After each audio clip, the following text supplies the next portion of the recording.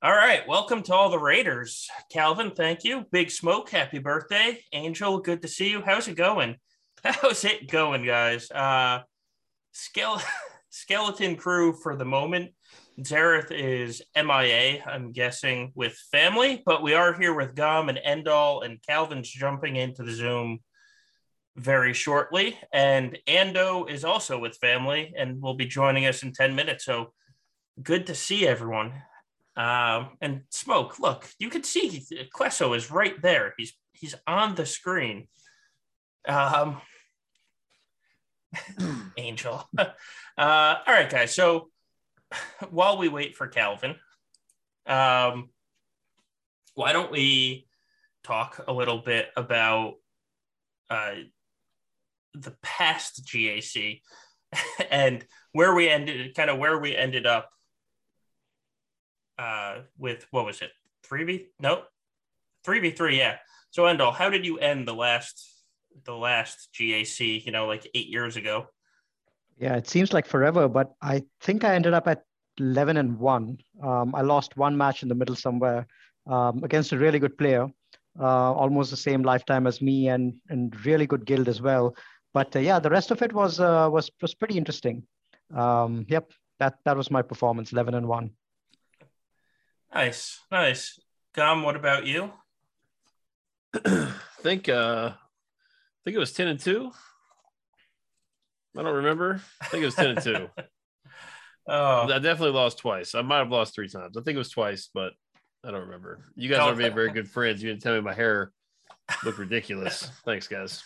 that's why we're here. Yeah, I finished 10-2 as well. On my alt, I actually went 12-0. I think those days are basically gone with these changes. So I'm glad my alt ended on a 1-12-0. If only my main could do that one day. Yeah, gone are the days of winning streaks. Now 6-6 is going to be like a balanced GAC, I guess. So I don't know if that's actually going to happen, right? Because I've done. I know they're not using pure ELO, so they say they're using that other matchmaking system that I don't remember the name of, but I have to imagine that some people are going to rise above 6-6. It might be 7-5 and 8 or 8-4, but I have to imagine that it won't be a pure 6-6. Oh yeah, there'll be tons of people who'll be doing really, really well, punching way above their weight. And the heavy rosters, some of them might even go 10-2, 11-1. You never know. The ones sitting right at the top. I mean, those are the guys who'll be, ranking up in the top 50. And you're right, it's not a pure ELO system because the way that they've described it, they only will be matching people at the same skill rating with each other, with others who are at the same skill rating. ELO allows for matchmaking to happen between disparate skill ratings as well, whatever the ELO ranking system is. So, for example, if you have someone who's like way above or way below, the amount that you will gain or lose by defeating them or losing to them is way more, it's proportionally more, but just in scale to the difference between them. It doesn't look like that's what's going to happen over here. It looks like you'll be matched with people exactly at the same skill rating as you. And it shouldn't. They really.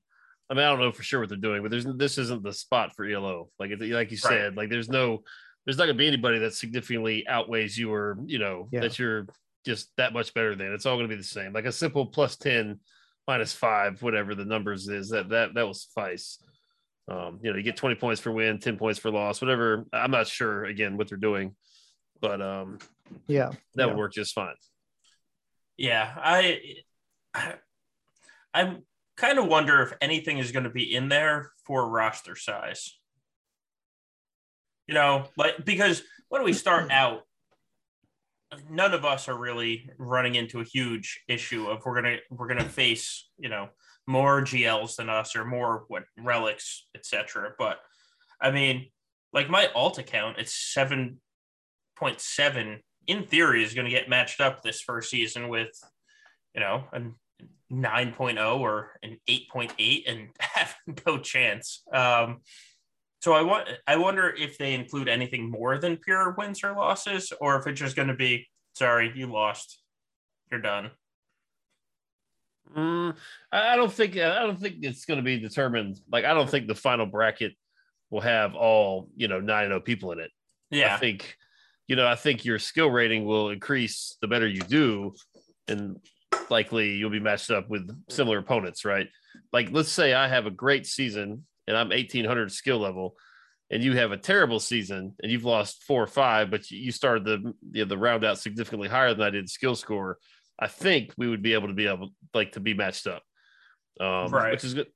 That's the way I interpret it. I don't know if that's the case, because there's already an element kind of of it now. Like, like that everyone holds their feats and stuff so they don't advance to the next tier. Yeah. There's kind of an element of that on a small scale already, but and if I'm not mistaken, they're already doing something like this for TW, isn't it? I mean, if you have like a huge winning streak, you suddenly get matched up with a guild which is like way above your league, and vice versa. If you have a huge losing streak, you end up getting a walkover in the next one. So I think they sort of started doing this in the TW area. We might start seeing more of that once GAC starts.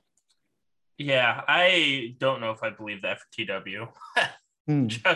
Just based on some of the matchups I've seen where it's like, oh yeah, we won, and then, or we won 3 in a row, and then the other guild's like, we won 3 in a row, and it's a 50 million GP difference, and you're like, oh, all right, if you say so. Yeah, who knows what happens in the background. Right. Hey, Calvin, how you doing? Yeah, how's it going, Calvin? I'm doing well. How feeling bloated up? It's really weird, but it feels really good, which out of context is probably even stranger. But there are just so many. Like, I had a few Zetas in my head. For those guys who don't know, we just came from my stream where I decided to bloat out my entire roster, which I was always a min-maxer, so I had a lot of stuff to bloat.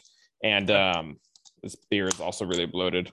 Like, there were some Zetas I knew I wanted, like JTRs and CLSs, but like I didn't know I'd want Dengar Zeta. Now I have Dengar Zeta. It's the weirdest thing. So you have Dengar, but not JMLs.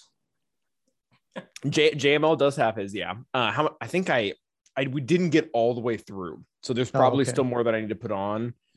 But I started with 35, and I think I ended less than 20, so I probably put on 20 Zetas. Wow, 20. Wow. Oh, that's double of what I put on. I put on about 8 to 10, I think.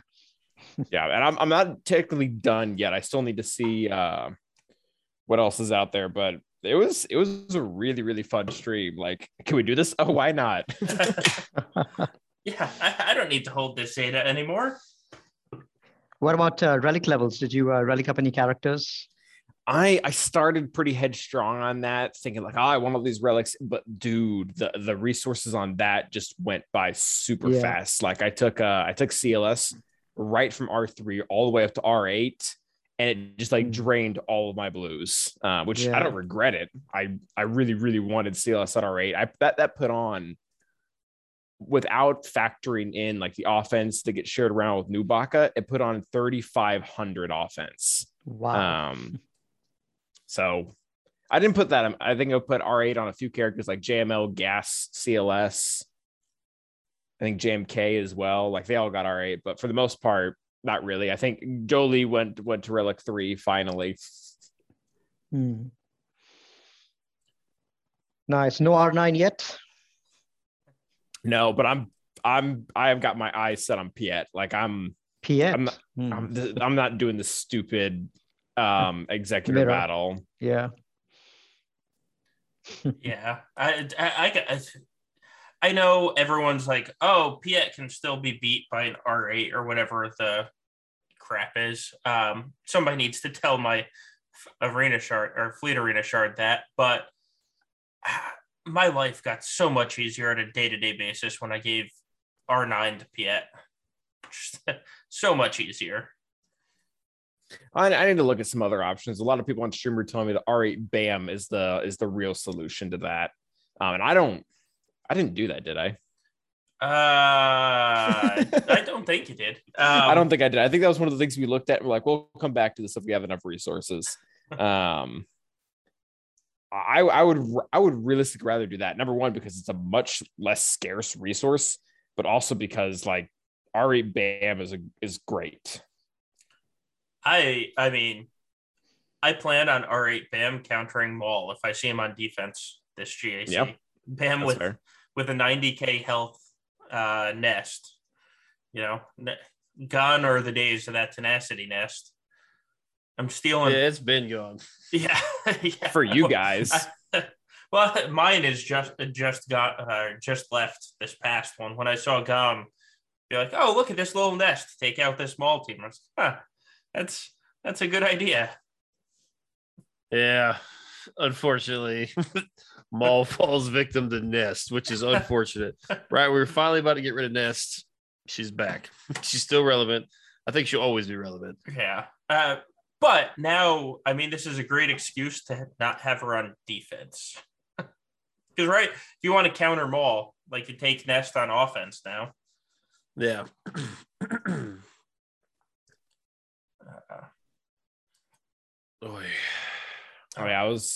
I'm working on a video of like top 22 teams, and she's slotted right there with BAM.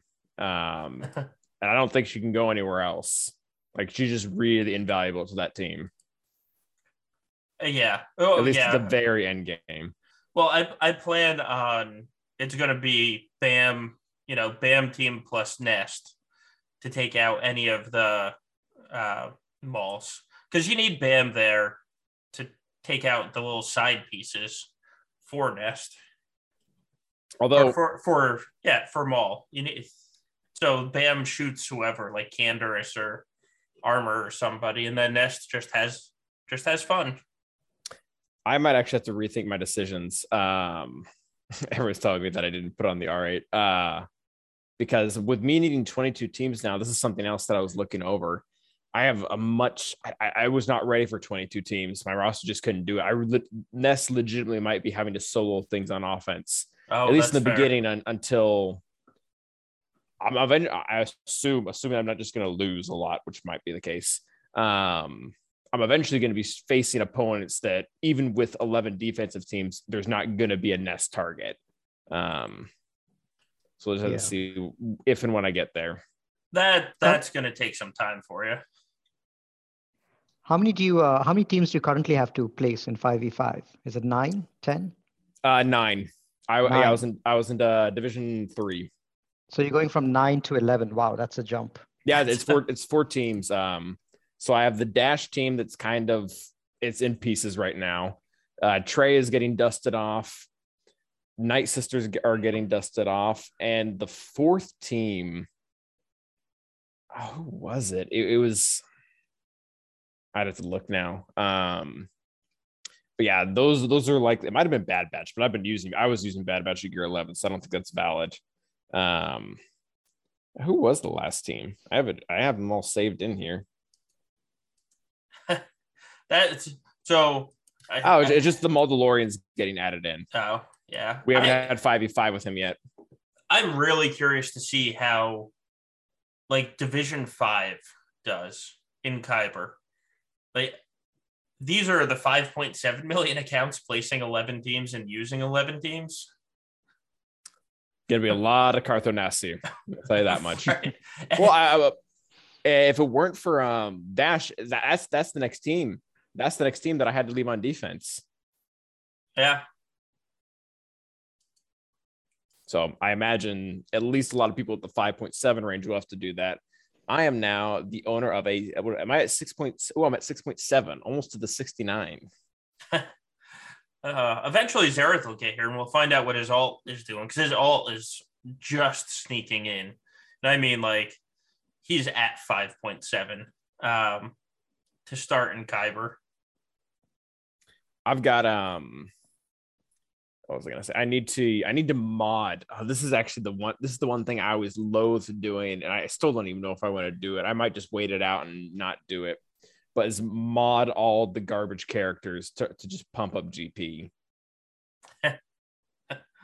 Oh, and you're gonna need to use the garbage characters as well.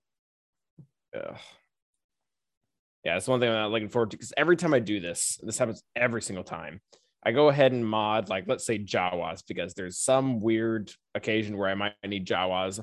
on offense. And then the second a new character comes out, it's like, oh, you know, those like best mods that were good enough to go on any real character? Well, you need those now. Oh, yeah. All right. So there are, if you can imagine, after these GAC changes, we actually got like 18 million podcast questions to ask for today.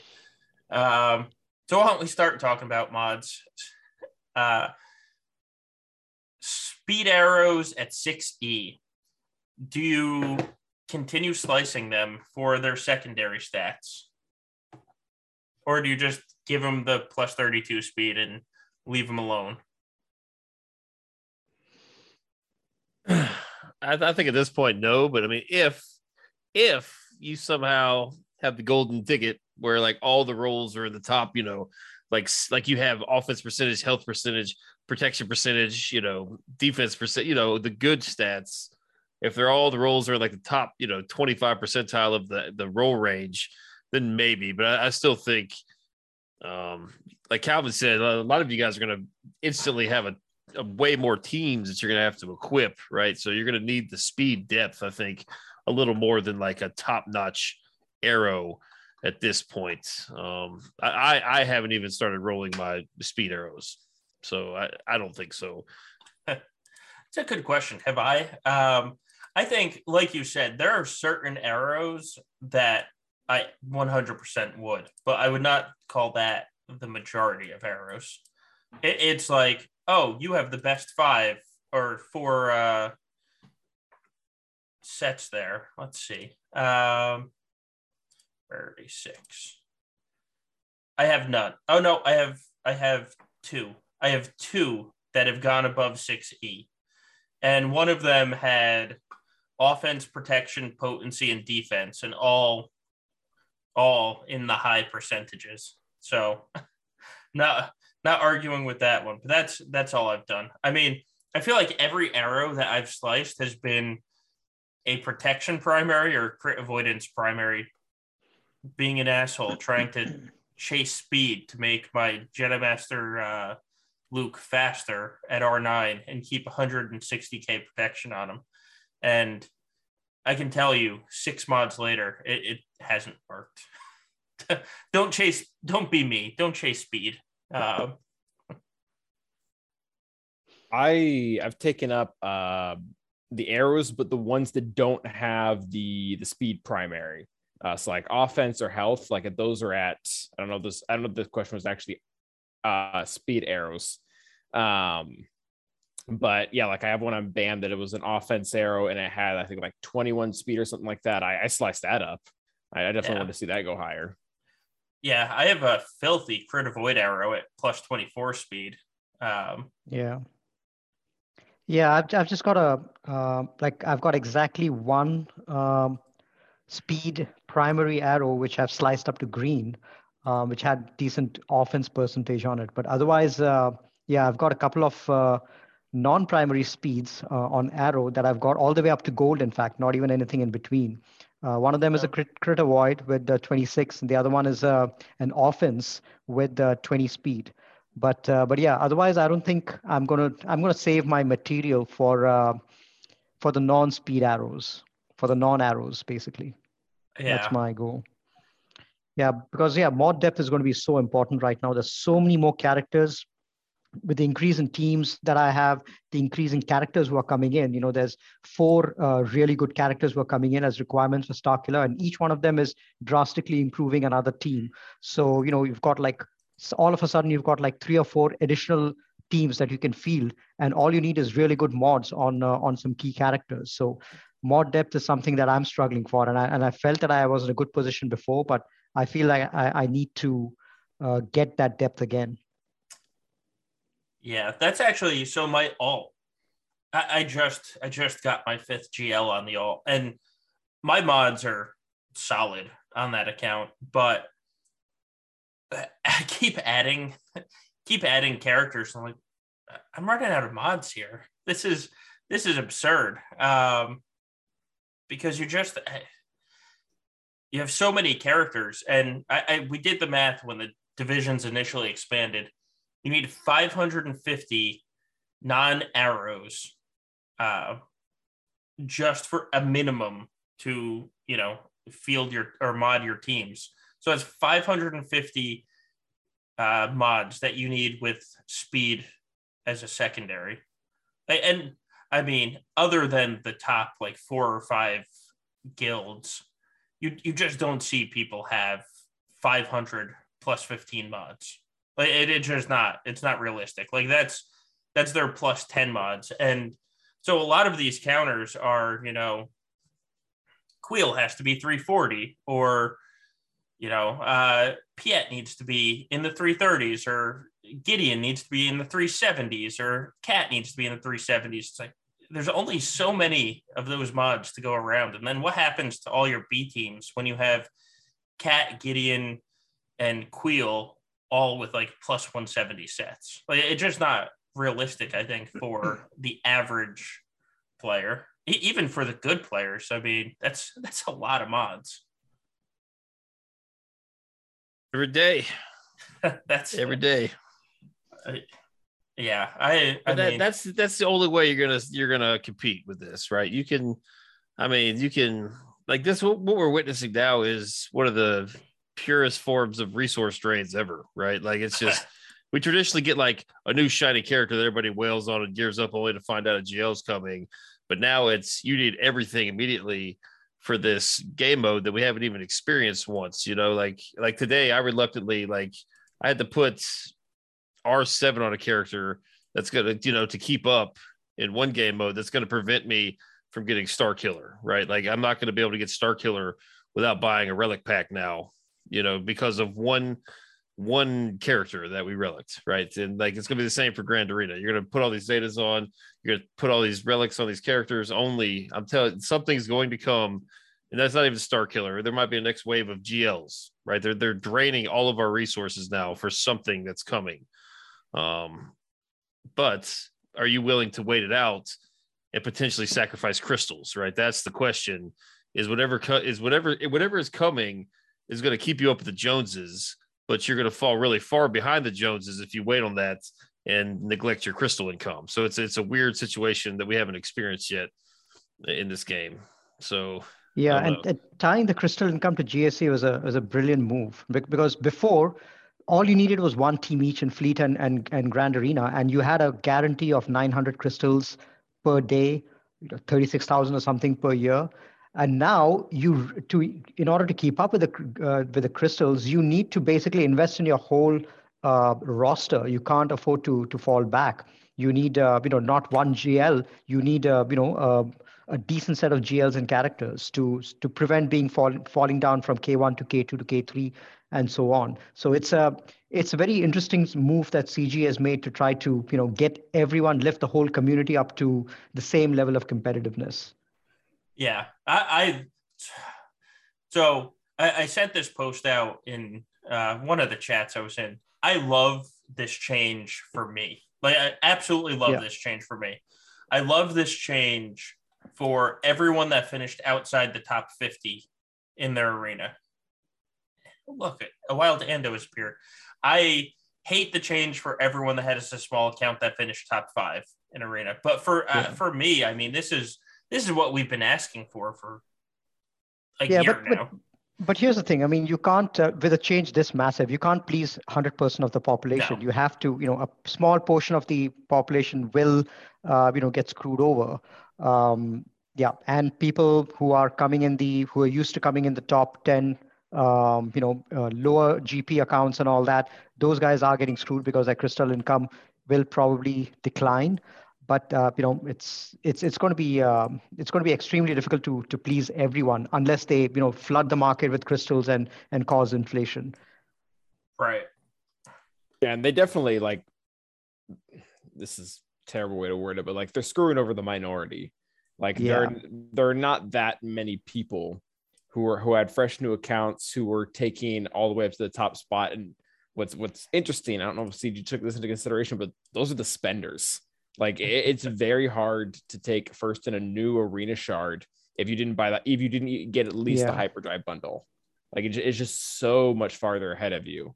But I agree with what you're saying. I know, like there's no way to please everyone, and I think the new pay to play, like they're gonna, like the one jail they rushed is no longer enough. Yeah. It's interesting because like players like myself and Calvin, and I guess Indall to some extent too, like we keep our GP.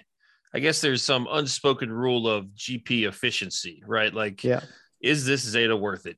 Do I really need to take this character to R5 from R4? Like that sort of thing. Like utilizing the characters that you're requiring to get through these events and just making them work. Like not throwing all the extra relics on them. Like and that's out the window now. Like it's punishing myself. And Calvin, you right before the stream, you were just throwing your resources everywhere, just making it rain. I mean, why not? That was a party.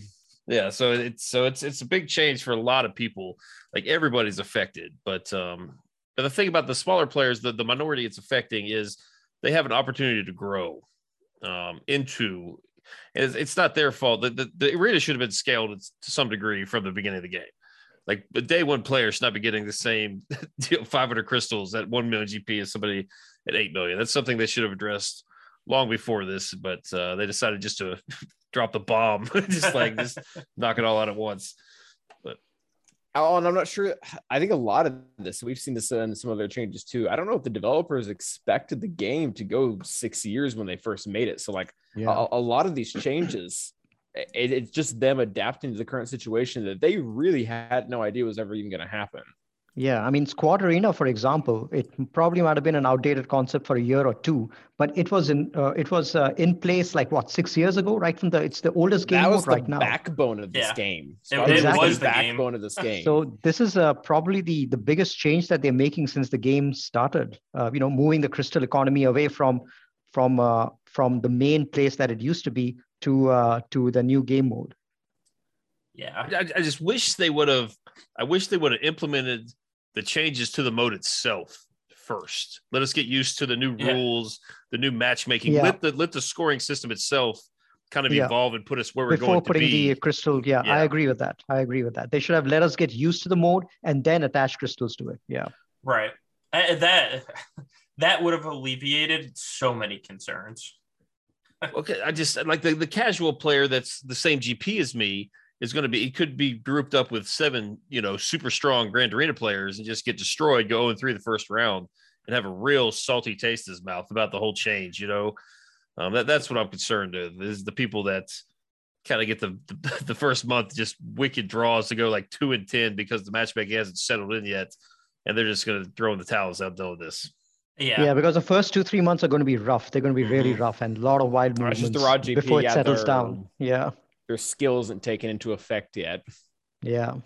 Which, it's just, if like you getting told that your skill is lower than where it currently is, it's just going to make you feel bad. and honestly, I don't know what to expect anymore. I mean, 1 week I might go 3-0, the other week I might go 0-3 just because I get crazy accounts matched up.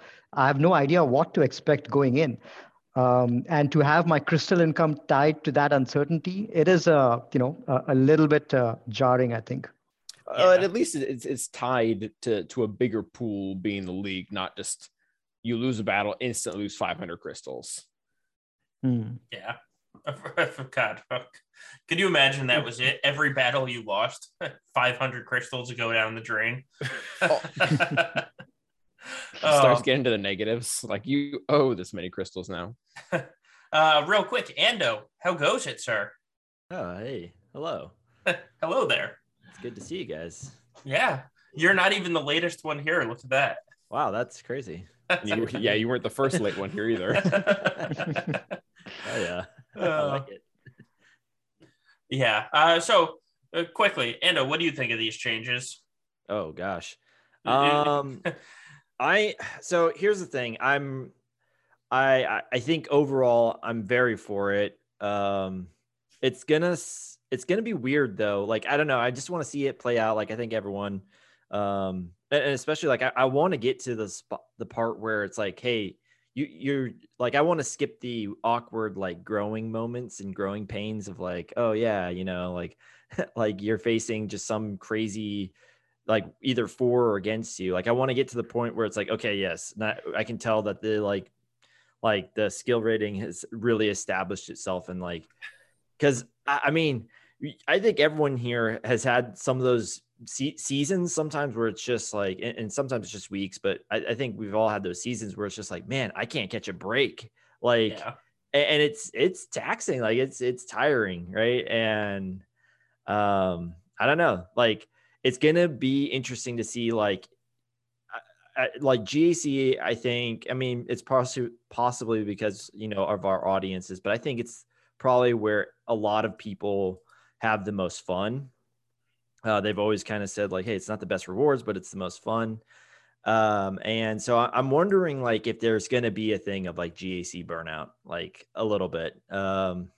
Because if you just get, I mean, if their matchmaking is working true to form and you're going 6-6, 5-7, 7-5 every season, and I mean, obviously the guys that are just crushing it, going 12-0 or whatever, then like it's gonna feel like we need like a 3-week break each season, I think. Yeah. So that's just kind of my like that's my thing. And again, it could not work out that way. Like they could be saying it, and then like it's still, you know, you still get the people that like, I don't know how we got matched up, but hey, I'm not gonna play or whatever. But I don't know. Like I fear a little bit for it, just because like I said, the burnout effect when you have that many matches, it's fun, but some people, you know, like GAC is not their whole life, and they can't, you know, worry about every single. Hey, I got to counter this with this, and I gotta make sure I scout, you know, the past 5 weeks of them and stuff like that. Like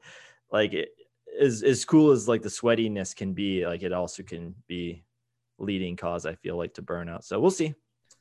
But yeah. I'm like very optimistic on it. So yeah, I'm like you. I want to get to like February.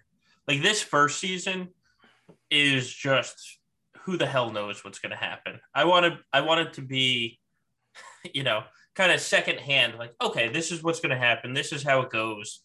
This is who we're going to get matched up. I know what to expect. Right now, I have no clue what to expect. Like that's part of the stress is just I don't know. Yeah. But I want to get to February where I know, and then I think it's going to be like a blast. Right. Because this is the part of the game I enjoy. PvP is. It's funny. I started this game hating or not wanting a PvP game. I was like, I just want a game that I can play a little bit, and then they started real PvP, and I was like, well, I wouldn't play this game without like if they got rid of GAC, I wouldn't play it anymore. Yeah, same here. You know, the one thing that I'm really excited about with this change is that now I have the possibility to be matched up with those crazy rosters that I see you guys fighting against. Like I could be matched up with any one of you. I could be matched up with Arnold or any of the other crazy accounts which are out there, which I never had a chance of getting matched up with before. I mean, I know that 8 out of 10 times I probably might lose those matches, but those 1 or 2 times that I might prevail being an underdog in those matches, that's going to be a feeling that I think is going to be pretty awesome. So, you know, I'm looking forward to matches like that, which most likely I'll get my ass handed to me. But, you know, sometimes I'm curious about, you know, can I take on some of these bigger accounts? Can I outwit them with strategy rather than just rosters? So that's basically something I'm personally excited about. Yeah, for sure. Yeah, the matchups I think are going to be, because I really do think we're going to get to a point like Solo was saying, like in February, where the chances are we're just going to start cycling through each other. Like we're just going to be like it's going to be like, great, I went 9-0 and so did the rest of Gambit, and we're all in a freaking pod. Like, awesome. Yeah, you'll see. You'll basically start recognizing after things settle down, you'll have a bunch of players at and around the same skill level as you that you'll keep getting matched up with. So if you think that, you know, repetitive matches are bad now, it's going to be even worse once things settle down over here, where you'll probably keep seeing the same players again and again, unless you do something consistent with your account to really go up or go down. Mm-hmm. Yeah, for sure. I'm ready to see like Solo versus Gom part like 29. No, thank you. Gom, fight somebody else on here. All right. Oh, we're all gonna fight at some point. We're all gonna fight. We have to. Like, have fun. The way. That's the way it's gonna be. All of us are gonna fight each other. Like, yeah, I'll take Xerath Salt all day. Let's go.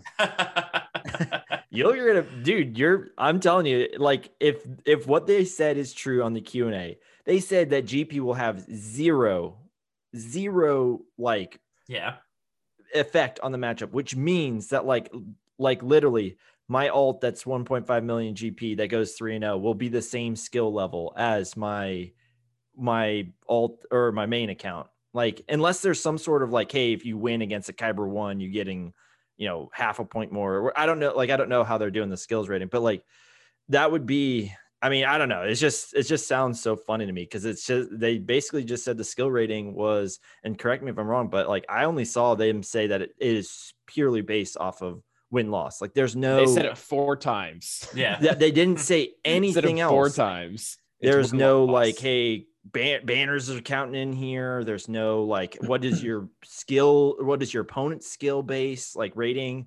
Like that will, either boost or like, because we were talking about the, ELO system, and that didn't seem like that was the case. Like they're going off some Bayesian system, which I'm not sure what that is, but I just couldn't fathom that. I was like, there's literally, I mean, every pod is going to have one person that like from 10 million GP to like 1 million GP, someone's going to go 3-0. Like you're telling me all those guys are equal skill. Like, well, so like for the first one, at least. So here's the question. If you have 6 GLs, do you ever drop below Kyber 3? Unless you don't play. Like there's going to be the people that just join and don't play. But if you actually try, even if you're the worst player of GAC in the world, if you have 6 GLs, do you really drop below Kyber 3? No. Right. Probably not. Probably not an active player. No. It would be really tough. You'd have to miss weeks. That 6 GL guy is like would eventually. I mean, because what is it now? It's like, wasn't it like 6 million GP was Kyber 3 or something like that? 5.7 is Kyber 5. Yeah, I think it was like 6 something. Yeah. You've got like probably at least 3 GLs on them. Like you should definitely win. Yep, that's me. Yeah. I'm in Kyber 2 and I have 3 GLs. Yeah. So, I mean, Gam mentioned this earlier, though. You want to talk about motivation to spend on your roster and increase your roster. Like, there it is. Because if you finish 6-6 in Kyber 3, like, you're in decent shape, crystal-wise. Like, there it is. There's where your investment gets you. If you just try, you're not going to fall that far. Just think of all, I mean, I don't know if any of you 5 have, the 5 of us have, but if you're in the chat, like raise your hand if you perhaps purchase some crystals or a relic pack that you wouldn't normally purchase after the Q&A and after they've announced this, right? Like, and now there's this myth of you got to chase crystals with crystals. And I would encourage people to just chill out and just wait and see. Like, is the difference between Kyber 3 and Kyber 1? Is it ever going to amount to 15,000 crystals from a vault? Like how long is that going to take? Is it really going to be worth spending 2-3 vaults, buying all the relic packs, like just putting $500-600 the game? You're never going to get that back, even if you get the highest ranks, right? Like you could go 6-6. You could go 6-6 and end up with less than 500 crystals a day. It's going to be. Yeah, but the way that they've designed the system is that feedback is so immediate. Like, say you settle on a skill rating of 1600 or something like that, you get a GL, and immediately it starts having an effect on your success rate and all that, and that 1600 becomes 1700. So, by spending on your roster, by improving your roster, you'll immediately see a reward, which is quite apparent in your matchups and your win rate. And your skill, and it'll reflect in your skill rating as well. That will then incent them to spend more, and incent people to, because that's exactly, because now you can see a result of your spending and increasing your roster. It'll get reflected in your skill rating because you'll get used to a certain skill rating at a certain level, and by getting a GL, it'll suddenly move up, and then that'll basically reinforce you to spend more. So it's a very crafty thing that CG is doing over here by implementing this. Oh yeah, so. That I had a guy, like when this screenshot came out and was like, hey, like I had a guy send it to me and he's like, can you get a load of like what crap this is? And I was like, I was like, I mean, I told him straight up, I was like, I don't think it's true. But I was like, that being said, they've talked about getting rid of Squad Arena for this isn't the first time that they've talked about it. Like, then they've opened, they openly admitted like they were gonna look into it, but they said it was such a huge big overhaul. Right, exactly. And they just didn't feel like it was the right time, or they didn't think that they could adequately like move it on over. And they went as far as saying, like, I remember she even like gave out dollar figures. She was like, we give out, and I don't remember the actual number, but we'll just say we gave out 2 million crystals a day from arenas or something like that. Like 30, she said 30K like dollars worth of crystals every day. Yeah, I don't remember what the number was, but yeah, like that's an incredible amount of money for a company to kind of like, obviously it's kind of, it came off super greedy because people are like, I worked for my crystals. Yeah. And so like, I said, like, it's not crazy. And he said, well, and his reply to me was like, well, they need the arenas to keep their money spending alive. I was like, but if you think about it, if they move it over to GAC, right now you need one team, and really just one team only. Like in many shards, you need one team. You could argue maybe 2 or 3, but like especially now that what they've done with like the poor 5 million GP guys, like they're requiring them 11 teams on defense, which means that you're going to need at least 11 on offense. So now you have to round out the roster where you might have been ignoring it. And that is going to either take time, or the one, thing that goes with this game that you can substitute time with is money. And so it's going to take money if you want to stay competitive. And that's kind of going back to your guys' point. Like, it's like, this is a way that they're probably looking like, hey, instead of making people polish up one squad, let's make them polish up 22 and hopefully make people feel, like they're obligated to do this. But that's just my, kind of what I thought. And that's what I told him. I was like, there's going to be people out there that absolutely spend more just because they're like, oh crap, my crystals are going away. I got to just spend because I got to keep my crystals. Yeah. And we are talking about ourselves and our community. The immediate folks that we interact with obviously are interested in GSC. There are tons of folks who are not at all interested in GSC. In my squad arena, there's one guy who's never played 3v3 before because just because he hates that game mode. And now, all of a sudden, these guys are faced with the possibility that all of their crystal income is going to go away in a game mode that they just don't play or they're just not invested in. And that's like that's basically something which a hard reality that people are coming up against. Mm-hmm. So yes, it is. One of the things, like one of the biggest complaints I hear about it is, well, it's going to take more time. It's going to take more time. That's just not true. When I sit down to do a GAC in 5v5, it takes me 45 minutes to do it. And that's with streaming. Like, that's with me starting the stream and talking to people. Like, that's not even just sitting down to do it. And then the night before, I actually put time into scouting. So it takes me 15 minutes to scout and figure out a defense. Unless it's like, if I'm going up against like Dom or Zareth, or I put more thought into it than 15 minutes, but it's usually like, open up GG. Okay, he's going to put Executor in the back. Good to know. And he puts Raycat in the back. Okay, I have to save a counter for that. And then I'm done. Right, but you were going to do that anyway, right? Well, you were going to do that regardless. Right. But now... For the players that weren't. Yeah. Right, but the time they spend in arena, they could be doing that now. Right, yeah. Exactly. Oh, yeah. It's 3 days. 3 days of 40 minutes. Right.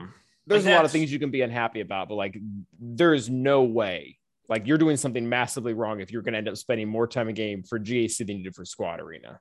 The only exceptions are the guys that are like in dead shards, or they are the one GL in their shard, like, and they're just dropping to like 2 or whatever. Like my alt shard, every time a new GL comes out, like, you don't drop out of the top 10. That's, for like a month, and then people catch up, and then you drop down to 20 essentially.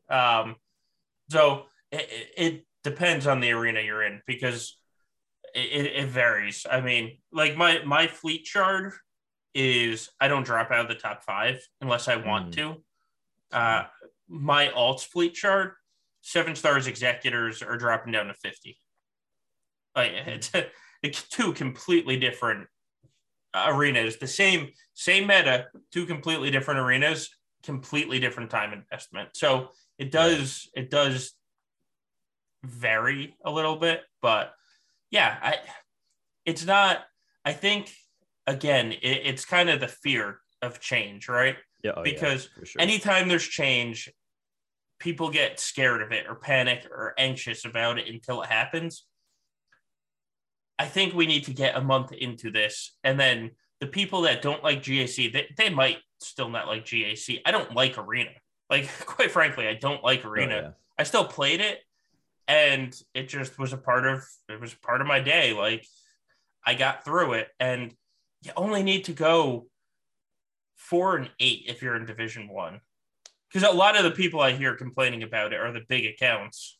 4 and 8. That's all you need to do, and you've basically equaled your crystal load. So you don't have to put in like this massive amount of energy. Go 1 and 2 every week. People can do that. Like, you can go 1 and 2, especially if 2 months from now it's on a skill rating and you're matching up against other people that have a history of going 1 and 2. Like, you can do that. Don't be scared. You can get 1 win a week. I think I think you're right, Solo, and the lack of translation between what they said and the actual numbers, I think a lot of people are gonna quit, because we're gonna hit the first week. I think it was Gam who was saying it. They're gonna go 0 and 3, and they're like, this is my life from now on. I'm not gonna get any crystals. I'm screwed, and they're gonna quit before they realize that if they just drop down to Kyber 3, they'll never lose any more crystals than they did in Squad Arena. Like, I think it's gonna take some time, and a lot of people are just gonna not even try by continuing in the game to see the difference between what they have now and what they're going into. Right. This game mode is designed for people to build their rosters. If you look at the scoring system and stuff, if you build your roster, the higher you build your roster, the less you're gonna fall. And it rewards you for building your roster. Like Gom said, it's a brilliant way to get people to spend money. It just, you have to find out where you're going to settle. I wish, you know how we got those monthly calendars? Yeah. I kind of wish they would utilize one of those. Just give everybody 100, 200 crystals a day. That's it. That's all it can. Yeah. Then it would incentivize people to at least, hey, let's have a look. You know, instead of just throwing in the towel, getting all pissy before it even starts, which a lot of people justifiably are doing, right? Like, I understand why they feel this way, but like, they should have, give people 100 crystals a day. Just let them just make it to where if they did get first place, even if they did terrible at Grand Arena, they still get their 500 and get acclimated to it. The rollout of this was a little disappointing. I'm excited about the change. I'm very excited about it, but the rollout, I would have done something. I don't know. I'm not a developer or a game designer, but it's a big change. I can tell you next week when this goes into effect, because they said it goes in, Squad Arena dies on the 8th. Yep. And then GAC doesn't start until the 13th, and you really don't get the end of season rewards for another month after that. I am going to be cursing CG like a mother effer all next week when I'm getting 260 crystals instead of 500, and I'm on my Supreme Leader I'm on my Supreme Leader Kylo. I'm farming the ultimate right now, so I'm already doing 50s and 100 refreshes, and now they're going to steal 250 crystals a day from me. Oh my god, I'm going to be so pissed. Do we get confirmation that week isn't considered the off week? I don't know. Somebody told me they said in the question&A that like if there is ever an event where like GAC shut down for more than 3 days, we'll do something about it. Yeah, somebody else told me, and I've heard multiple people say the same thing, that you're going to be getting daily crystals, but it's going to be daily crystals at if you were 10,000th. I have no clue if that's true though. That could just be I think it's just typical going to rumor be mongering. so. Yeah, I thought I read it on the Q&A that it said like on the 8th, that's when the change, like that's when the update's going live, and that's when the change is happening, and we're getting slotted into our divisions based off of our GP. Right. It's basically acting as if like a season already passed by, and wherever you were at, like that's where you're going to get your crystals for that off week. And then we move into the week, which we're still going to be in the same divisions and leagues, I guess is how we should probably pronounce them or call them. And then after the first week, the next league placement will happen. And then that's when you'll start to receive like that league's worth of crystals. So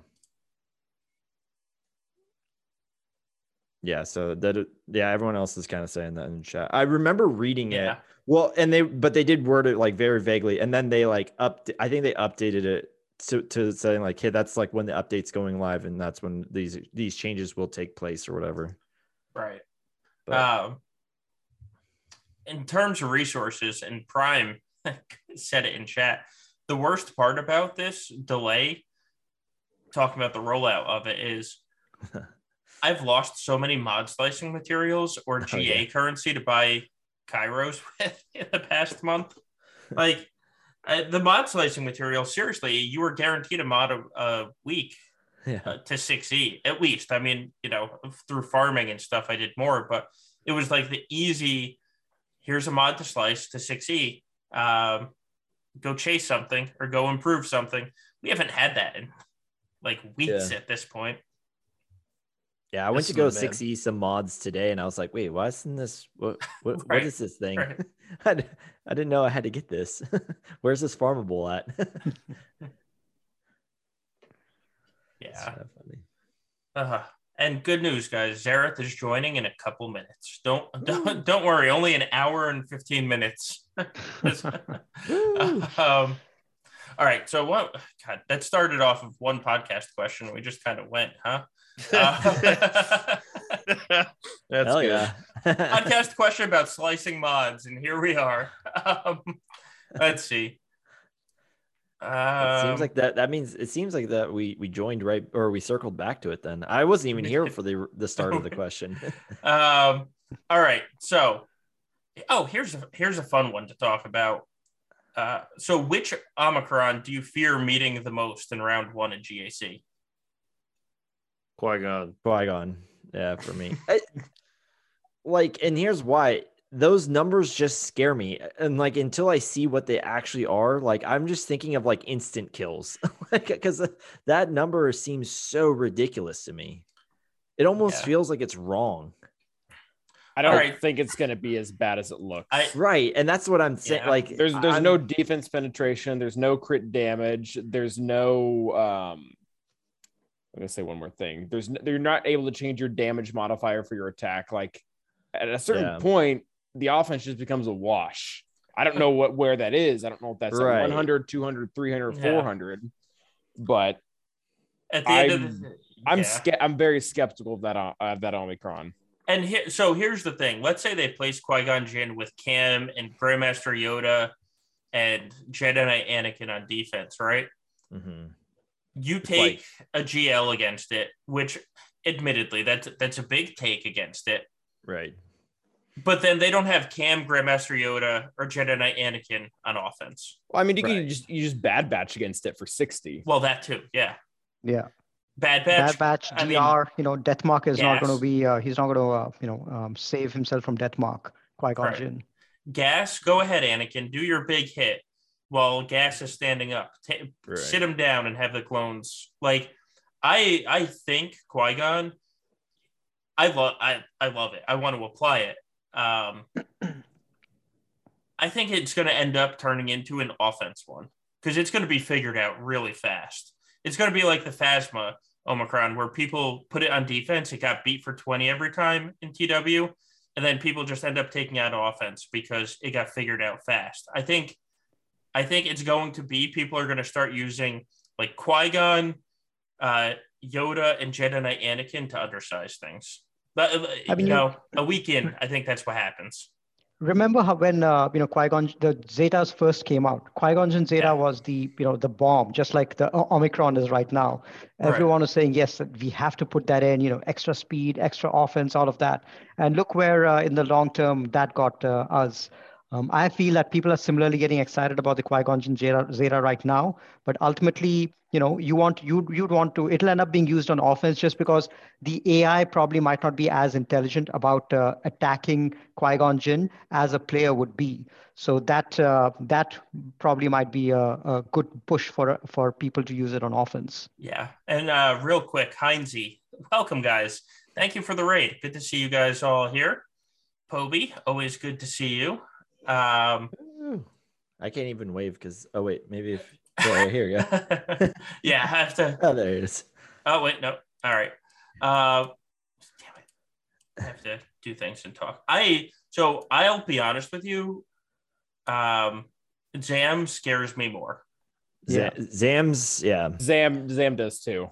Well, but here's what I'm scared about with Zam, because Zam is just this I always try to make, how every one of us does the same, right? Like we try to make teams that are good enough to where troopers can't really, try to make it not troopable, try to make it not soloable, try to make it not right. And like bounty hunters was never really on that list, but now they're going to be on that list, right? Because it just, and like, they kind of were like, you didn't want, like, for instance, I never wanted my Darth Revan to get beat by bounty hunters, knowing full well that, hey, like sometimes, I can't control some things, but like if I can make my characters really, really fast, it at least does, it goes in my favor a little bit. This is going to be where there's just not going to be a way to get around that. Like if they make Zam super, super fast, like she's going to give all that speed to that team. And it's just like, great. So now my DR team is going to get, destroyed by a bounty hunters team. And potentially not even like an amazing one. And here's the best thing about the Zam Omicron. It's on a unique, not a lead. Unlike Qui-Gon Jinn, which is on a lead, you're very restricted in what you can use it against or how you can use it in the future. But now if a better bounty hunter lead comes out in the future, new Boba or any other bounty hunter in the future, Zam's is still going to be valuable. It's going to age much better than a leadership Omicron. Yeah. That's true. We've been trying, people have been forcing the Cam Zeta onto some team for the longest time because, it gives 30 speed. This Omni can give up to 80. It is so, it is, I think it is the best Omicron to date. Yes, what you were able to beat with bounty hunters before and after is completely different.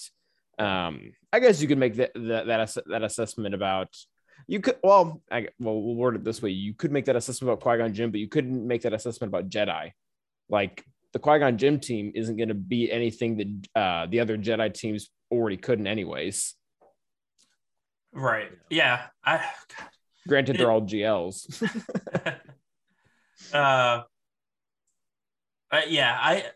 So I read them when they got announced, and I was literally sitting in the parking lot of the grocery store, reading the announcements, because they always announce these stupid things while I'm on my way home.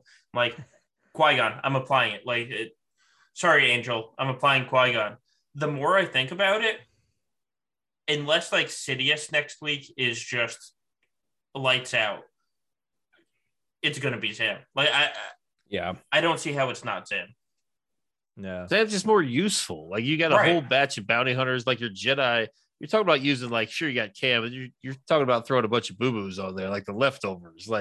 Is it really going to be that good? Probably, but I mean, I just feel like Zam's more universal.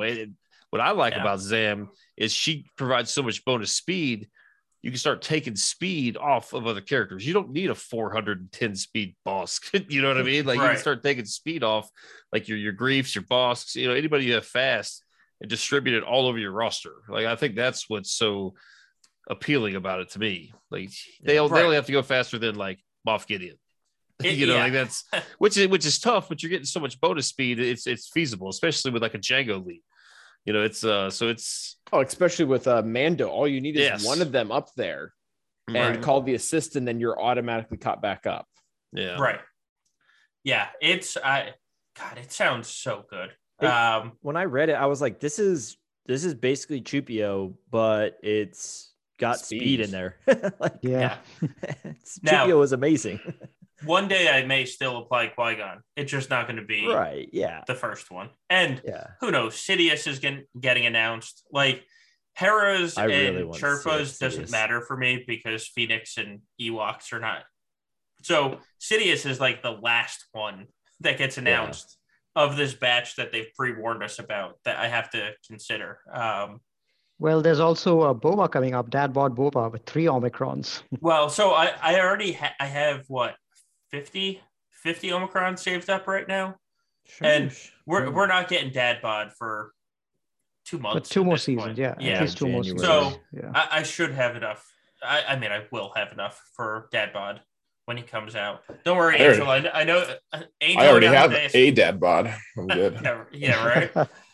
Don't worry, Angel. I have the TW ones, but Zam will get applied. Like there's no doubt, unless Sidious is just lights out. I'm really excited for Sidious. Like I don't know why, but like it's just I'm really just excited for it. I hope it brings him back into usefulness. Watch it be for TB. Right. Oh gosh. Oh, isn't IPD on there? I feel like he's going to be the team. IPD really looks like actually. A TB. I have IPD geared up too, but yeah, like you guys said, it sounds like something else. Yeah, because I mean that's like what Rolo was. So I don't know. Have we all forgot about the Dash Omicron? Well, Zareth, welcome to the stream. I actually wanted to ask like not in a. I just wanted to see like it or like for Zareth, is there any like where you're like, dang man, I wish I didn't apply it so quick and went for one of these? Yep, I regret, but what's a man to do, you know? Right. Yeah, I think I don't know. I got pumped about it. Here's the thing. I thought I was going to be able to use it instantly. That's true. Because they didn't announce anything for GAC. They didn't give us a glimmer of it until I guess if you wanted to look at the signs of like they didn't add it to the calendar, but they're often not doing things like that. So you know, I didn't think that was going to be proof of. And plus, I mean, if I'm being honest, I didn't just go and look at the calendar. I'm like, oh, thank goodness, there's there's GAC this month, like right, you know, yeah. But yeah, so I thought I was gonna if I could use it immediately and I'd have it this entire time all the way through, like I'd find that to be way more worthwhile than just like applying it. And now I'm like, oh, but I wanted Qui-Gon, I wanted Zam, like right. Star Killer. I don't know. I applied it and I don't regret it, but I'm also at a very different point where I suddenly need 22 teams and smugglers weren't cutting it beforehand. Well, so that's one thing. I was talking to a couple of people on the server earlier today. If they're like, I want to do Qui-Gon, but they only have enough Jedi to make 3 total teams. And that's the thing. I would have to be putting Junk with him, and I don't know if Junk is going to actually kill something worthwhile. Well, yeah, you're either putting Junk with him or you're killing one of your other teams. Like, is it worth killing Jedi Knight Revan, which we know kills, 90% of the teams that get put on a GAC board? Is it worth killing that team just for the Omicron? I mean, I say no, not even close. So yeah, if I needed 4 more teams though, dashes would look really damn good to me. Oh yeah, I'm excited for it. I know that the like Mara Jade was dark side and then she went light side, but was she? I don't know. Was she ever like Jedi? Was she ever trained in the Jedi way? I know her being because I'm kind of wondering like because it was just something that I was looking at my roster and like I really like obviously the Qui-Gon Jinn Omicron. I was like, dude, the premium Jedi damage dealers are getting like there's so many good leads in the Jedi now, like especially if you add the Omicron to Qui-Gon. It's like, but man, we're kind of a lot of damage here. So like Qui-Gon Jinn, Cam, Gas, Jedi but Gas goes with his own team, right? Because he's got to be a lead. I mean, I think he's got to be a lead for me. So it's like he gets taken away. JKL is great, obviously. Cam is great, and GMY are great for pure damage dealers in that team. and then you have a Galactic Legend. Well, you have kind of two Galactic Legends between them. Galactic Republic / Jedi, and then just pure JML. Then you've got Jedi Knight Revan on top of that, and now this Qui-Gon Omicron. It's like, but you don't have so many damage dealers that it feels like you're gonna be overboard on some of them. Like if there was just like one more, I feel like one more would be enough. How many of you guys have a Ezra relic? I don't. Yeah. Is he any good? No. Well, so he is Average. That he is average. I use him in territory battles when I have to donate somebody. Or when you get to day 4 and or day 1 and you have like 8 million Jedi that are needed. And I use him in 3v3 actually more than I do in 5v5.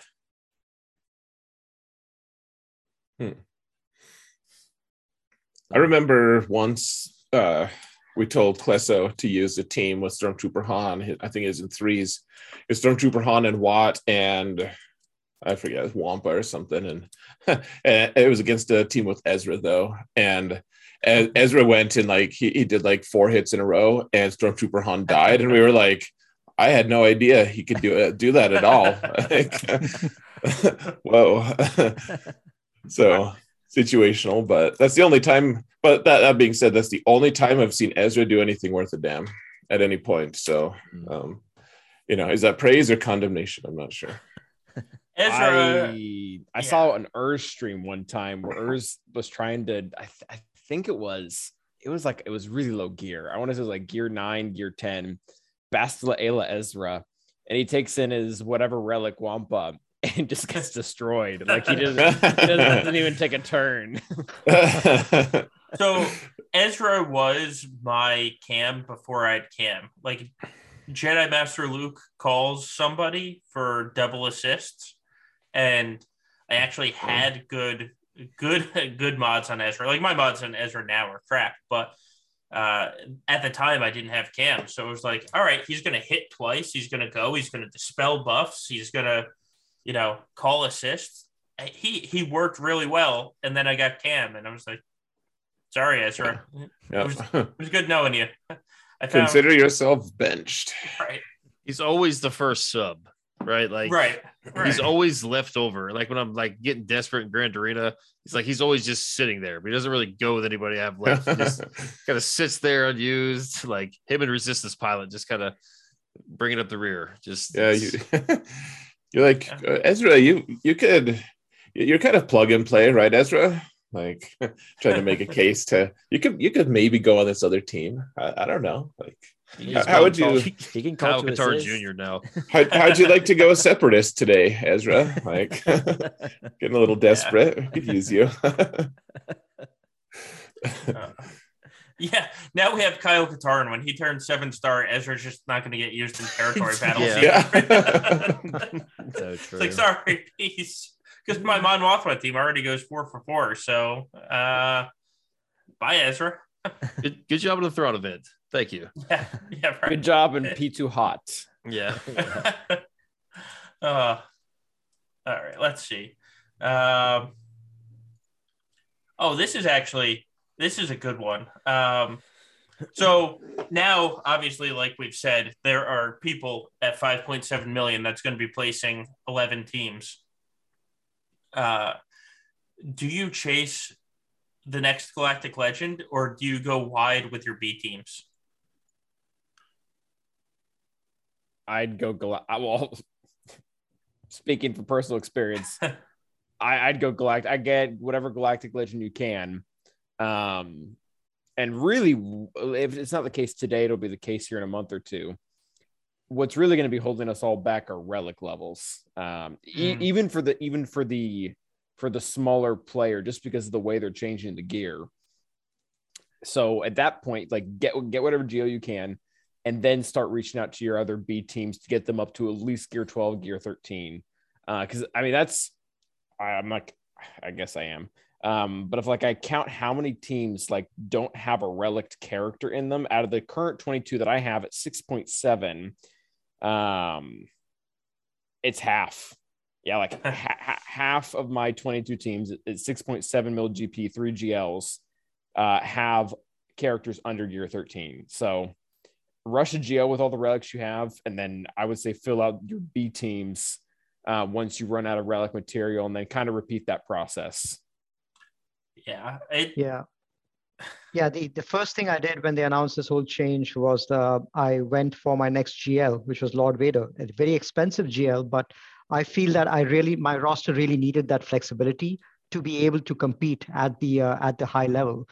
So if you can afford it, if you've got the material saved up, go for the next GL, and then like Calvin said, bring your other characters up to G11, G12, wherever you can afford them. Even if you can't afford to put relics on them because you've spent it all on the GLs, at least get them up to G11, G12, and then gear up those characters, like especially the newer ones, which can make your existing teams punch above their weight. Like Kal Katan, for example, does great even at G11. Your Bad Batch, they are great at G11 as well. So try to get a lot of those kind of characters up to G11, G12, even if you're not investing relics. But your relics, I would save them for the next GL. I think having an extra GL gives you that bit of flexibility, which is really going to be important in this new game mode. Yeah, I agree. Like if we were like a year ago, you could make the argument. It's like, well, I'll just off meta counter and my way through all the Galactic Legends. But it really, there are still some, but you just can't rely. Like there's just not an abundance of them. You just can't, tear down an entire roster of like 5 GLs with off meta counters anymore. It's just not the way that it really works anymore. Like it really, like Galactic Legends kill Galactic Legends, and then like, yeah, I mean, everything else feels like you're just gonna, like, if you don't have the team, you're gonna weaken it down and potentially get through it like with 2 or 3 shots or whatever, but or potentially just be like just dropped on it. Like, I mean, I remember watching Gom do like 8 or 9 battles on a C solo team, and I was like, God dang, like, I didn't realize this guy's that big of a tank, even at a solo. He's good, kind of. Like he's good if your opponent doesn't have Kylo. Yeah, if you don't have the couple GLs that really counter him hard, he can be hard to kill, especially after the troopers change. It'll be interesting to see after the first couple months, like what is more important? Is it Zetas? Is it R9s? Is it the Omicrons? The relic levels. I think it'll be interesting to see kind of like the new the shift in what's important. Like if the Omicrons are just that much, that strong where they're just overpowering relic levels, which they look to do, right? Zam and Qui-Gon are going to provide way more statistics than an R9 will, but I don't know. I don't really know which direction to go. Right. Hoarding everything.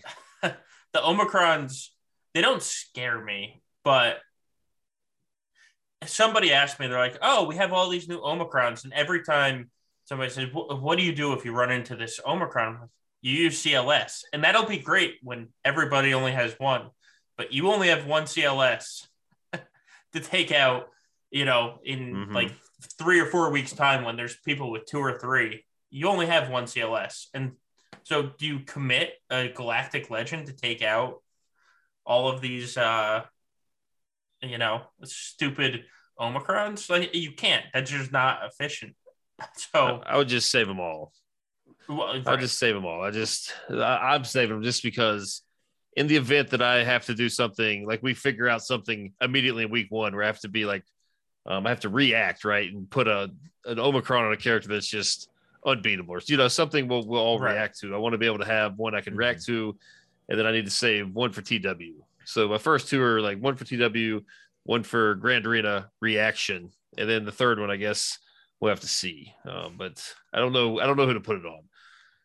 Yeah. Zam you guys might have convinced me to do Zam tonight. I don't know.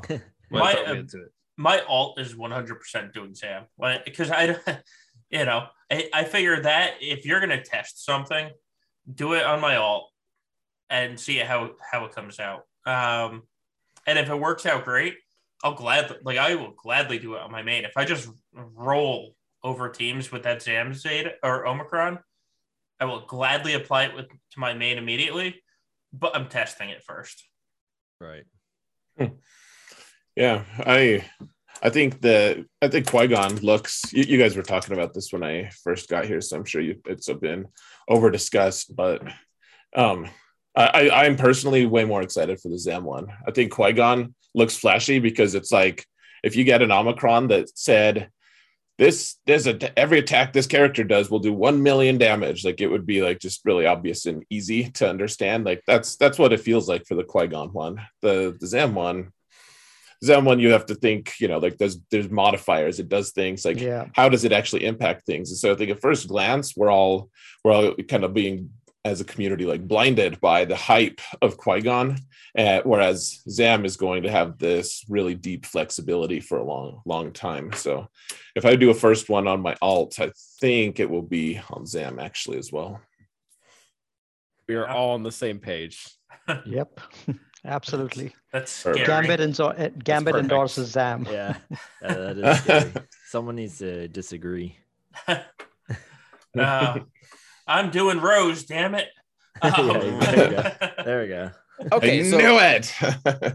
Like quick bunny trail. So I like Talon's kit a lot, but is her Ami is that going to really change anything? That's the 5% turn meter, right? On leader damage. That's what the Omni does. If target enemy is inflicted with isolate or pain, Darth Talon's attacks. Okay. They gain 5% max protection and 5% offense for each stack of loyal hands. Do you care about max protection on a Traya team? Do you care about offense on a Traya team? Don't know. Well, so somebody was telling me that they were testing Talon last night without the Omicron, obviously, and they were getting her to hit for 60K when she had 5 stacks of loyal hand. Which that looks great, but I'm looking at this Ami and I'm really just thinking like this seems very luxury. Like I don't know. It is not first on my list to apply. I can tell you that. Yeah. Her as a character, amazing. Yeah, agreed. The Omicron, no. Yeah. Yeah, I don't see any need. Yeah. All right. Okay, so thank you.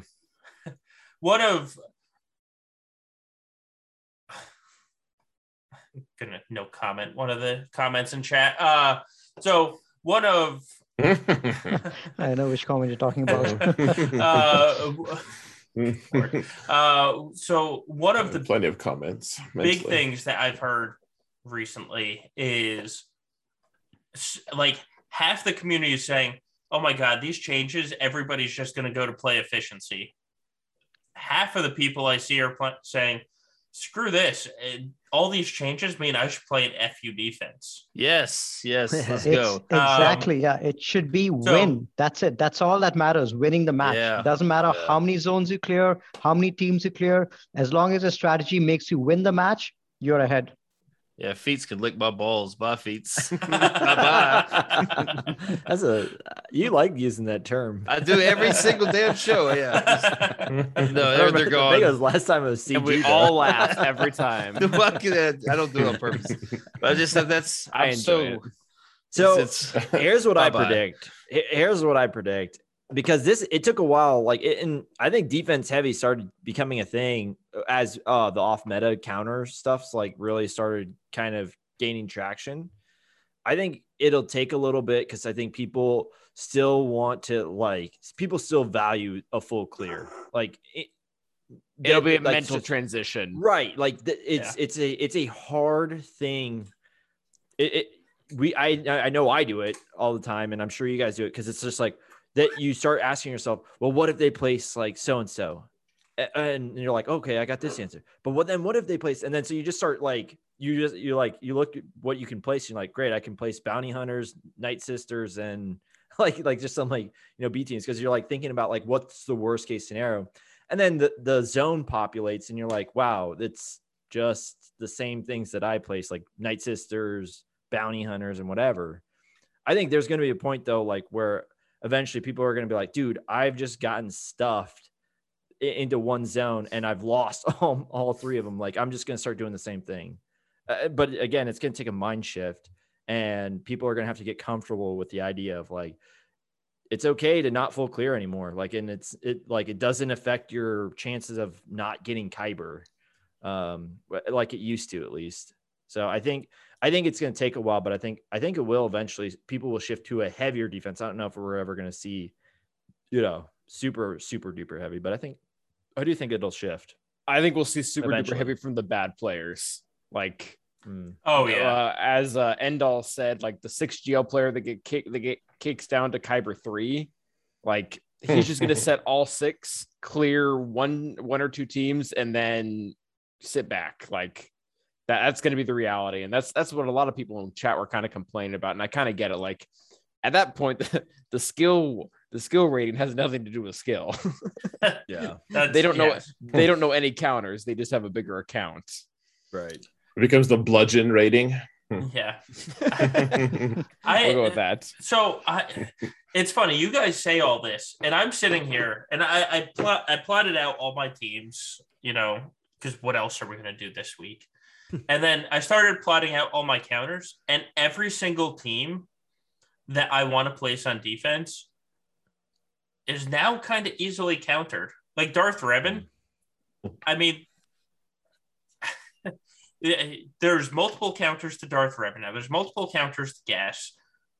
GLs, more and more counters come out for the GLs. Like I'm finding it harder and harder to place an FU defense unless I just place everything on defense. Right. It does kind of seem like they're flatlining the squads in a balancing sense. Like right. Mon Mothma is no longer down here and Darth Revan's down here. They're both kind of here.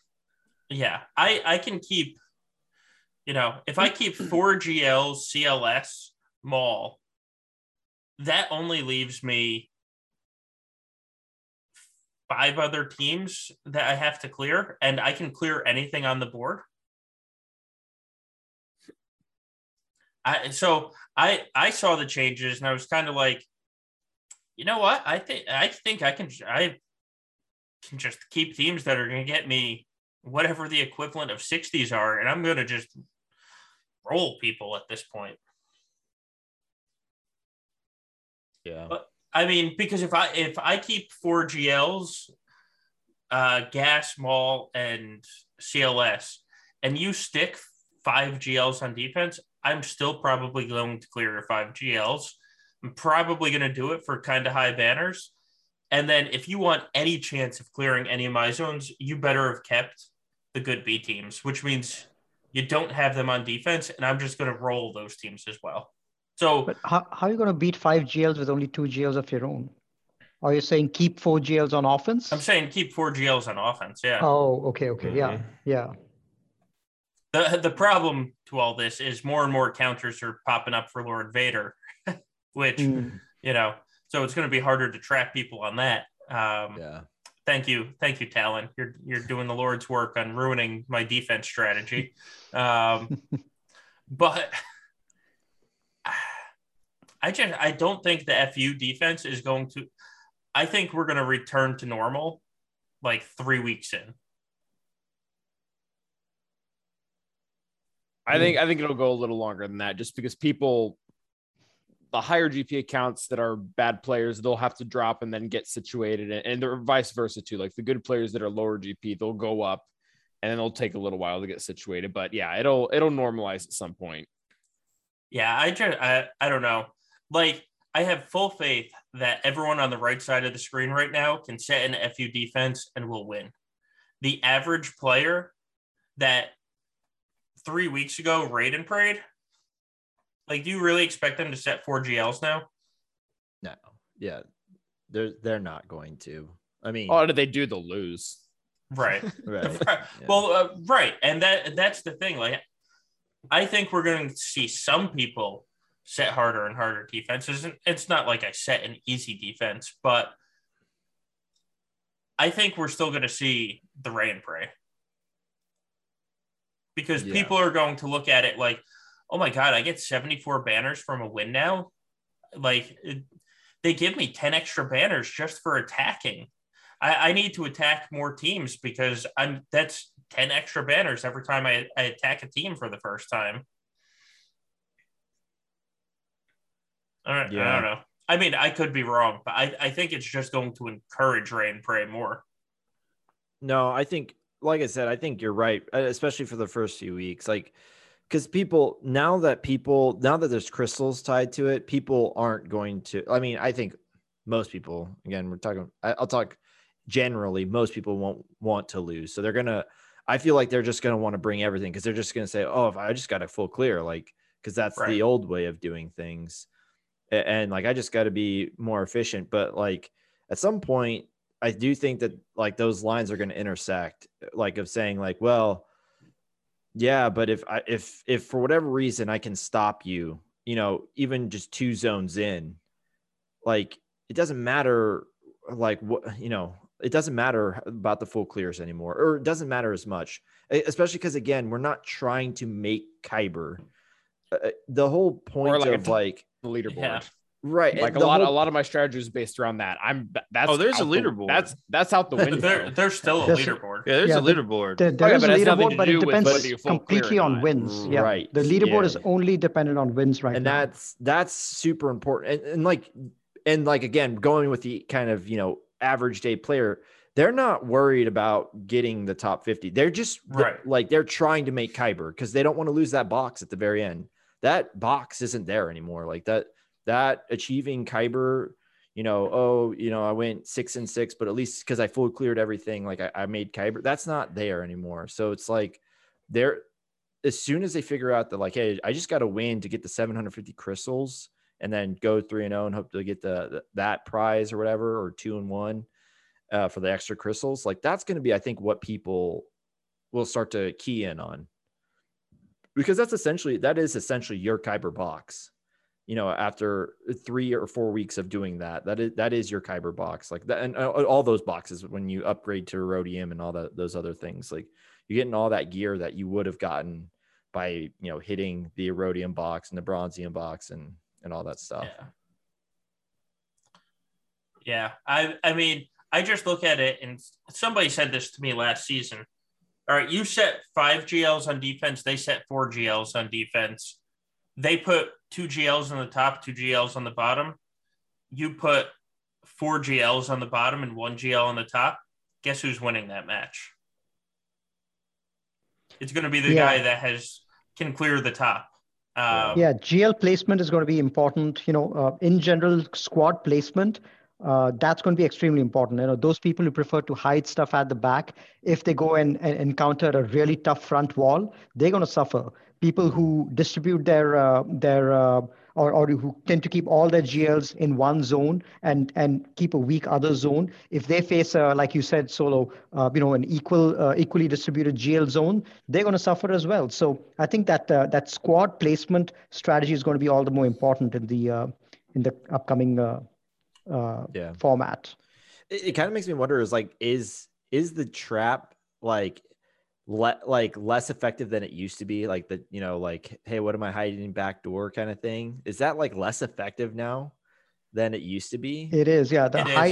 Hiding stuff at the back is going to be way less effective, especially because the direct counter to that is keeping all your best teams up front. Because then your opponent is not planning to get to your back zone, so you've wasted teams at the back, which you could have used to clear the front. Right. Well, it's also, we have more teams to counter the other B teams. Like the hide the team in the back relies on stronger B teams in the front.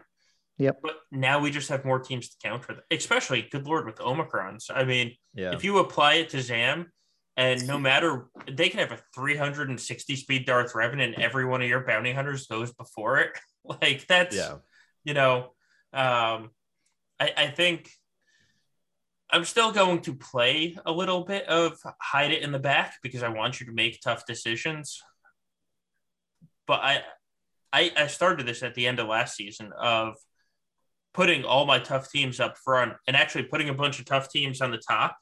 Yeah. That way, when you're trying to clear the bottom, trying to save something for the back, you're like, oh, I got to need to save something for up top too. And I think that is going to evolve into making you make tougher decisions than just, I need to save stuff in the back, but I only have to clear 4 teams and I have 11 good teams on offense. Like, oh, big deal. One of the critical things I think that's going to be important is making your opponent spend GLs on non-GLs teams, and your ability to basically, spend, non-GL teams on those kind of tough teams, like for example, GAS or any other tough team that people usually like to take GLs against. If you are comfortable taking a non-GL team against it and your opponent can't, that's like a GL advantage right there. So even if especially if you're going up against players who have a 1 or 2 GL advantage against you, if you can find those weak spots, or if you can find those areas where your opponent is uncomfortable and force them to play a GL when against a non-GL, you automatically get an advantage that way. So I think being able to counter those tough teams without a GL is going to be really critical in these matches. Yeah. Well, how many? So, there's the rumor out there right now because we've had 36 hours since Darth Talon was released, that putting Darth Talon on Darth Revan means troopers can't beat it. Right. So how many Darth Talons do you think we're going to run into on Darth Revan team? And I think people are going to do that saying, well, they're going to need to use a GL on this now, except for I did 5 fights and by the 5th fight, I kept all 5 troopers standing. Now, I will say it's sketchy as hell and it's not going to be good banners, but if you can still clear the team that they were expecting you to use a GL on, like even if you get a 50 on it, they expected you to use a GL on it. You didn't use the GL, so you have the GL for the back to solo something and get 4 banners back. Like, I think people are going to go off of first day reactions to characters and Omicrons and all the new toys. And I think that's the new trap of new toy syndrome of they heard something on day 1 and it's not true on day 7, but no new videos came out on day 7 correcting what was said on day 1. And guess what? Yeah, you guys will be pissed off when you put an Omicron on Darth Talon. I come over there and GG nuke it. Right. You're pretty, like, you're gonna be pretty upset. Oh yeah. Well, GG beats like half these Omicrons too. Like Kyle Katarn on Mon Mothma. Sorry, that'll work on defense. That's not beating Grievous. When Grievous is on offense and playing it right, like that is if you take anything from tonight, I think it has to be Grievous with new on offense is just going to beat all the new toys. Sorry. Yes, yeah, especially now that efficiency doesn't matter at all, because that is the one reason people were hesitant to take GG Newt on offense, is because it gives terrible banners. Now, if all you're bothered about is winning and clearing, right. GG Newt is a great team on offense. Well, you can still lose in efficiency. You can, yeah. Yes, you can. It's less of a deal though. My alt account, right? I immediately, Kyle Katarn came out and I was like, you know what? This character is good. And he is good. Brought him up to G11. I got him to about 260 speed. And you're damn straight, I'm going to stick that on the front wall and say, figure out how to beat it. And they will. It's going to get one shot every time. But I guarantee you people overkill it every single time. Right. When I come in with Newt and GG Newt and beat it, like, there you go.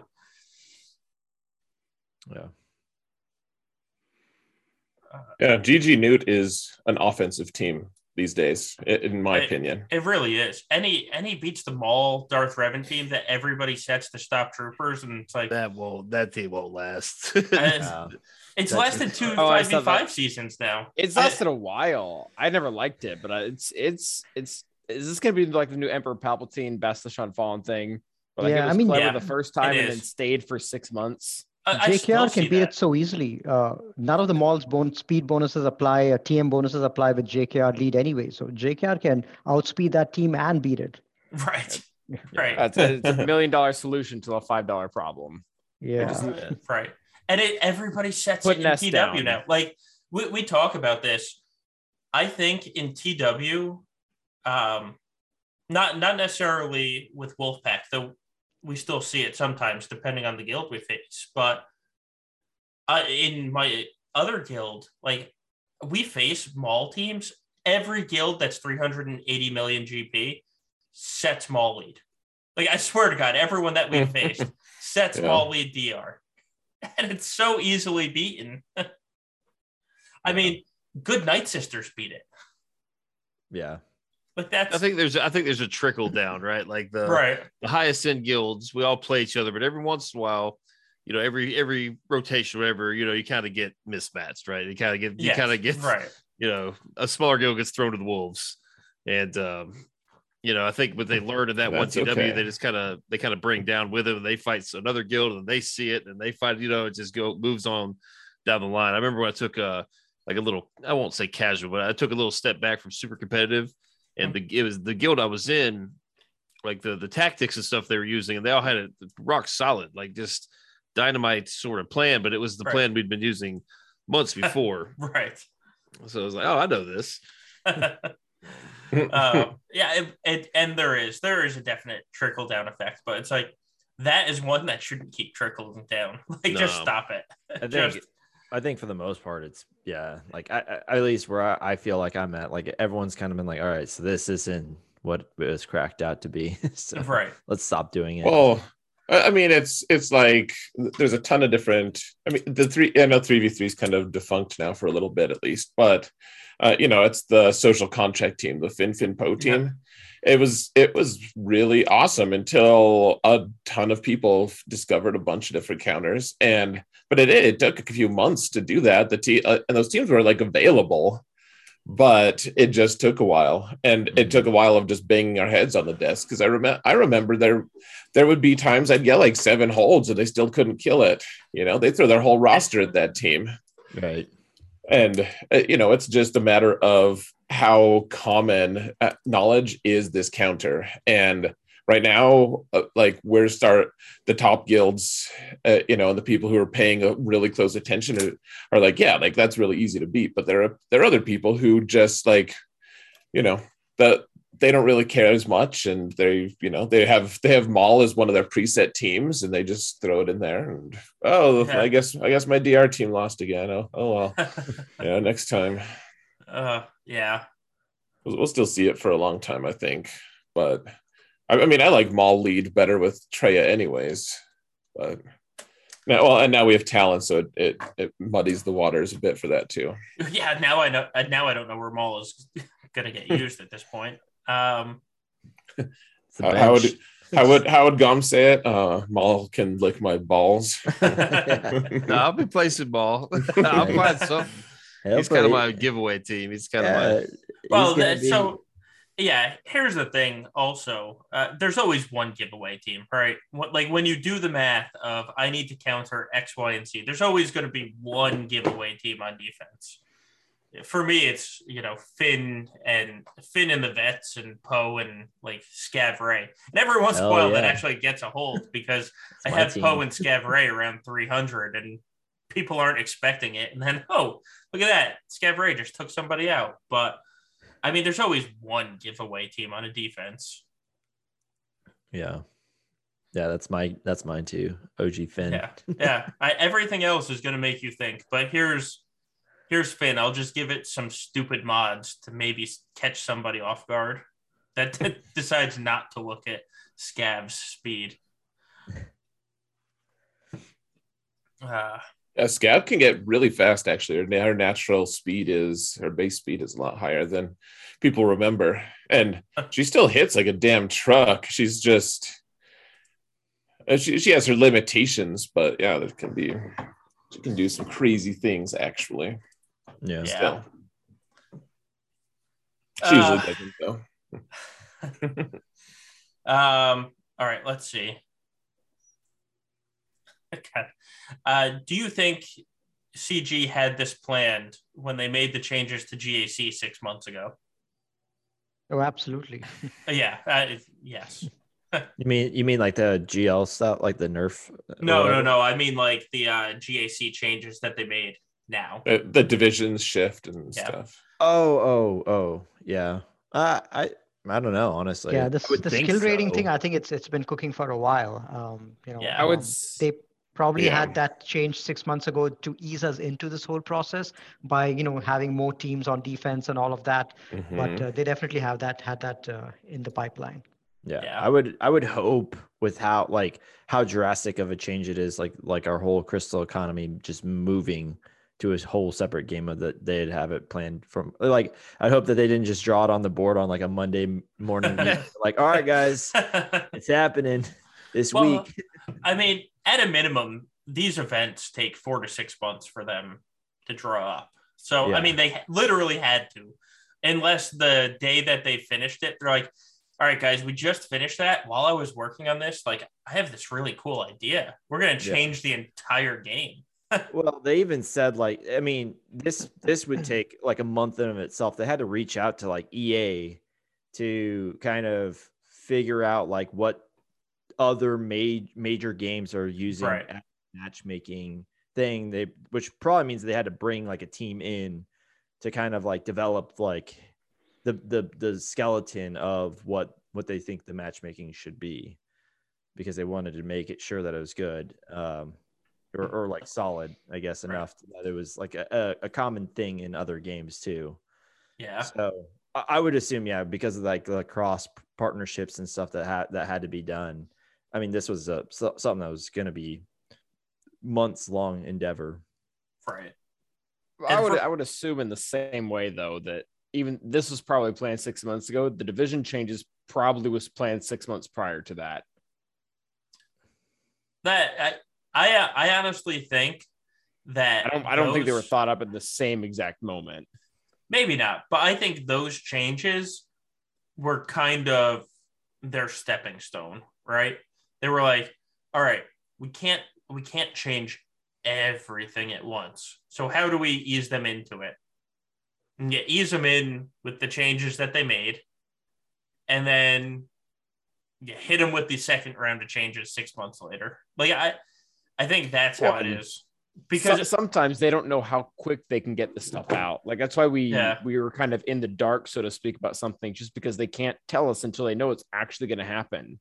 Like when we got all those data mines about like the arcade versions of the raids or whatever, they never actually announced that because they didn't know if they were going to be able to actually make it happen, and it didn't happen. Or Hondo, I guess, is another name I could throw out. Like he was in data mines. Oh yeah, he was in the game. He was in the game without ever seeing him in the game. Whoa. All right, so here's another one. Now that crystals are on the line, can you take the GAC history from last 5v5 and take anything from it? Or do you think people are going to drastically change? No, I think the vast majority are not going to change their core behavior. Yeah. I'm not going to change my core behavior. I'm such a hardcore GAC player. 90% of my strategy is still going to be the same. Yeah, people, like, are people magically going to be more skilled? Like, no. I mean, there's, because it would also be like there were definitely some people, like, I know for a fact, I mean, even in my last full season, I faced a dude that like would absolutely destroyed me. Like he had like 45 or some odd like plus 25 speed mods. I mean, like, this guy clearly had a PvP roster. He just didn't want to play GAC anymore. He didn't have time, or what. I don't remember what the heck he said, but he just didn't want to play. So that guy is probably like going to take it more seriously. But yeah, like what Endall is saying, we all have like how we play. And usually when you play outside of how you can play, that's usually when bad things happen. Like I can't do what Dom does. Like I just can't. I'll lose because I haven't done that enough times for me to be good at that. Like I have to play how I play. And like if I'm playing not to my strength, like I've already gave my opponent the upper hand. Like it's on him at that point to just expose the rest of it. Like if I'm playing, like I'm almost playing into his cards. So I just think that like people are going to play how they're going to play. And eventually, like I said, like people will probably try and learn other ways to play. They'll watch people, they'll watch videos, and they'll go back to like kind of learning the basics, what's going to counter what's a cheap counter for this. Right. But I think by and large, people are just, they're not going to change. I don't think. I think the key to a good GAC strategy is to stay in your comfort zone and get your opponent out of their comfort zone. Mm-hmm. That's when, if there's a big roster differential or skill differential, if you're able to achieve that, staying in your comfort zone while making sure that your opponent is out of theirs, then, you have a better chance of winning. So that's what I'm always trying to do in my matches.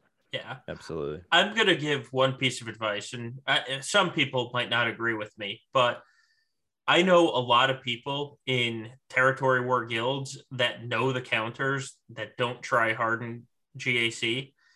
And there's territory war guilds from, 470 million GP all the way down to like 60 GP or 60 million GP, like whatever. 60 total. 60 total. One person with one character unlocked. But sounds good. If you see somebody that didn't really care a month ago, but is in a territory, like in a good territory war guild, and there's the chance that they know the counters, I wouldn't take crystals them. Are on the line, and crystals are now on the line. I would not take them as lightly as you would as if you just normally saw, oh, this guy doesn't care about GAC, because there are a lot of good players out there, and I can probably name 5 from Wolfpack that know how to play.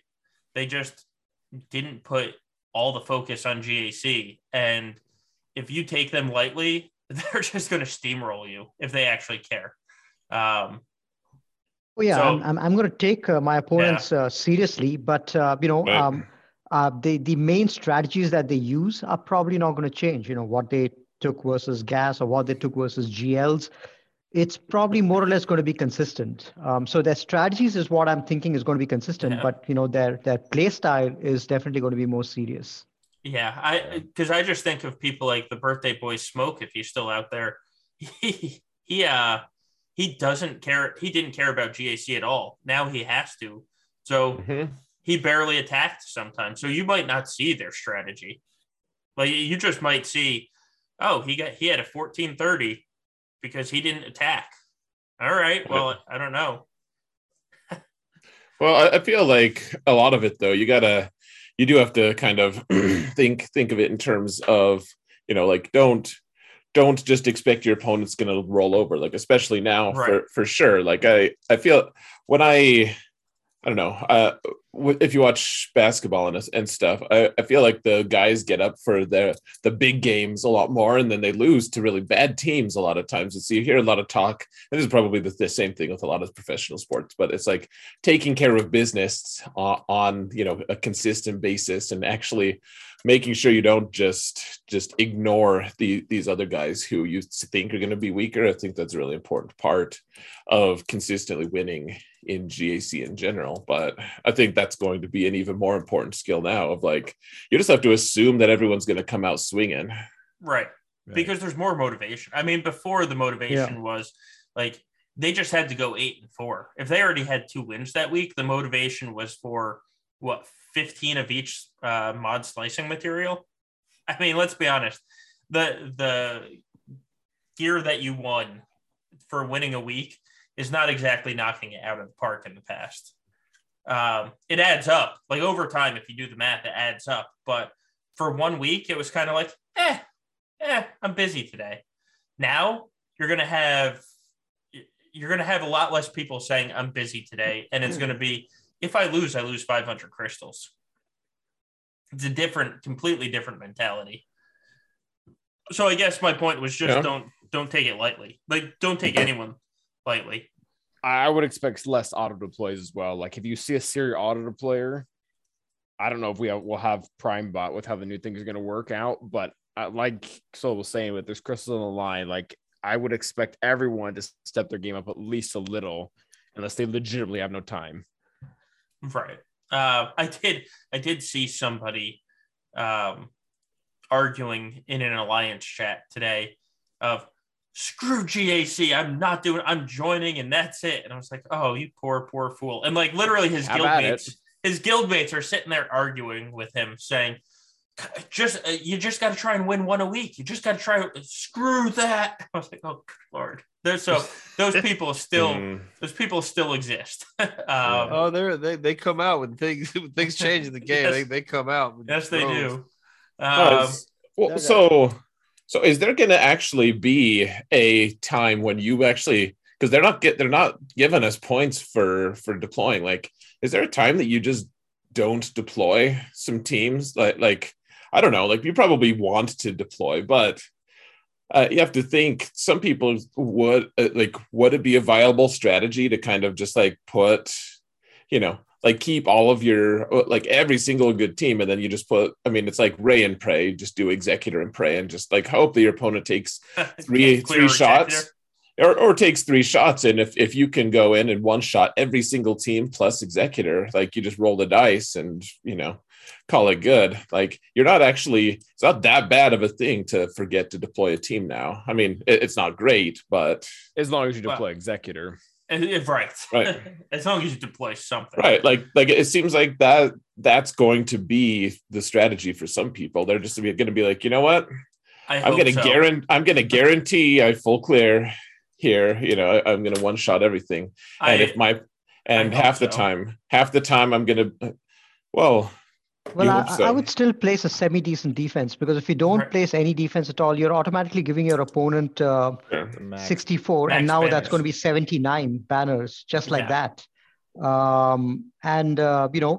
you at least keep some defense, it'll bleed a few banners for them, and every single banner matters. So I would still deploy some defense, even if it's a weak defense. Just go ahead and deploy it. But because not keeping a defense, you're just giving a free pass to your opponent's max banners. Yeah, I think that makes a lot of sense. I do just wonder how many people are going to be doing something like that, though, of just the extreme version of Ray and Pray, just one team, and hopefully you get a hold, and then just roll the dice. Maybe I get lucky and one shot their Executor and win. My God, please do that for me, because if you do the math, even a 2-shot of Executor will beat somebody that one shots your entire board. If you get max banners on everything else. Yeah. Because you can't, no matter how much of an efficiency player you are, if somebody sets a decent defense, there's no way that you can match only dropping 20 banners. Yeah, because the 11 character zones, 4 banners differential for max banners, between 64 and 60. That's 44 banners right there that you get for extra efficiency. Right. Even a 2-shot of an Executor is going to give a 20 banner differential, so you're still going to end up winning. Yeah. Okay, so you guys are right. You're right on the math of just like not deploying a team. You're right. What if we made a slightly more mature version of it though, and put teams down that aren't going to be 64able? Like you get 60s on all of them, maybe. The banner stealing teams, that's completely different. Like there is a very valid strategy of I've gone up against people that they haven't put a single GL on defense, but they drained banners for me like nobody's business. Yeah, it's called 3v3. So they had 6 GLs on defense and soloed 4 of my teams with their GLs, and then took out my 2 GLs with their 2 GLs. And so I dropped 5 banners on 6 fights, and they make up 4 banners on 4 fights. And I struggled. And in fact, I lost that way. They didn't place a single GL on defense, and they put down banner stealing teams, and there's nothing you can do. Like, they stole banners, and then they soloed 4 of your teams, and that's 16 banners that they had started, with an advantage with. Yeah.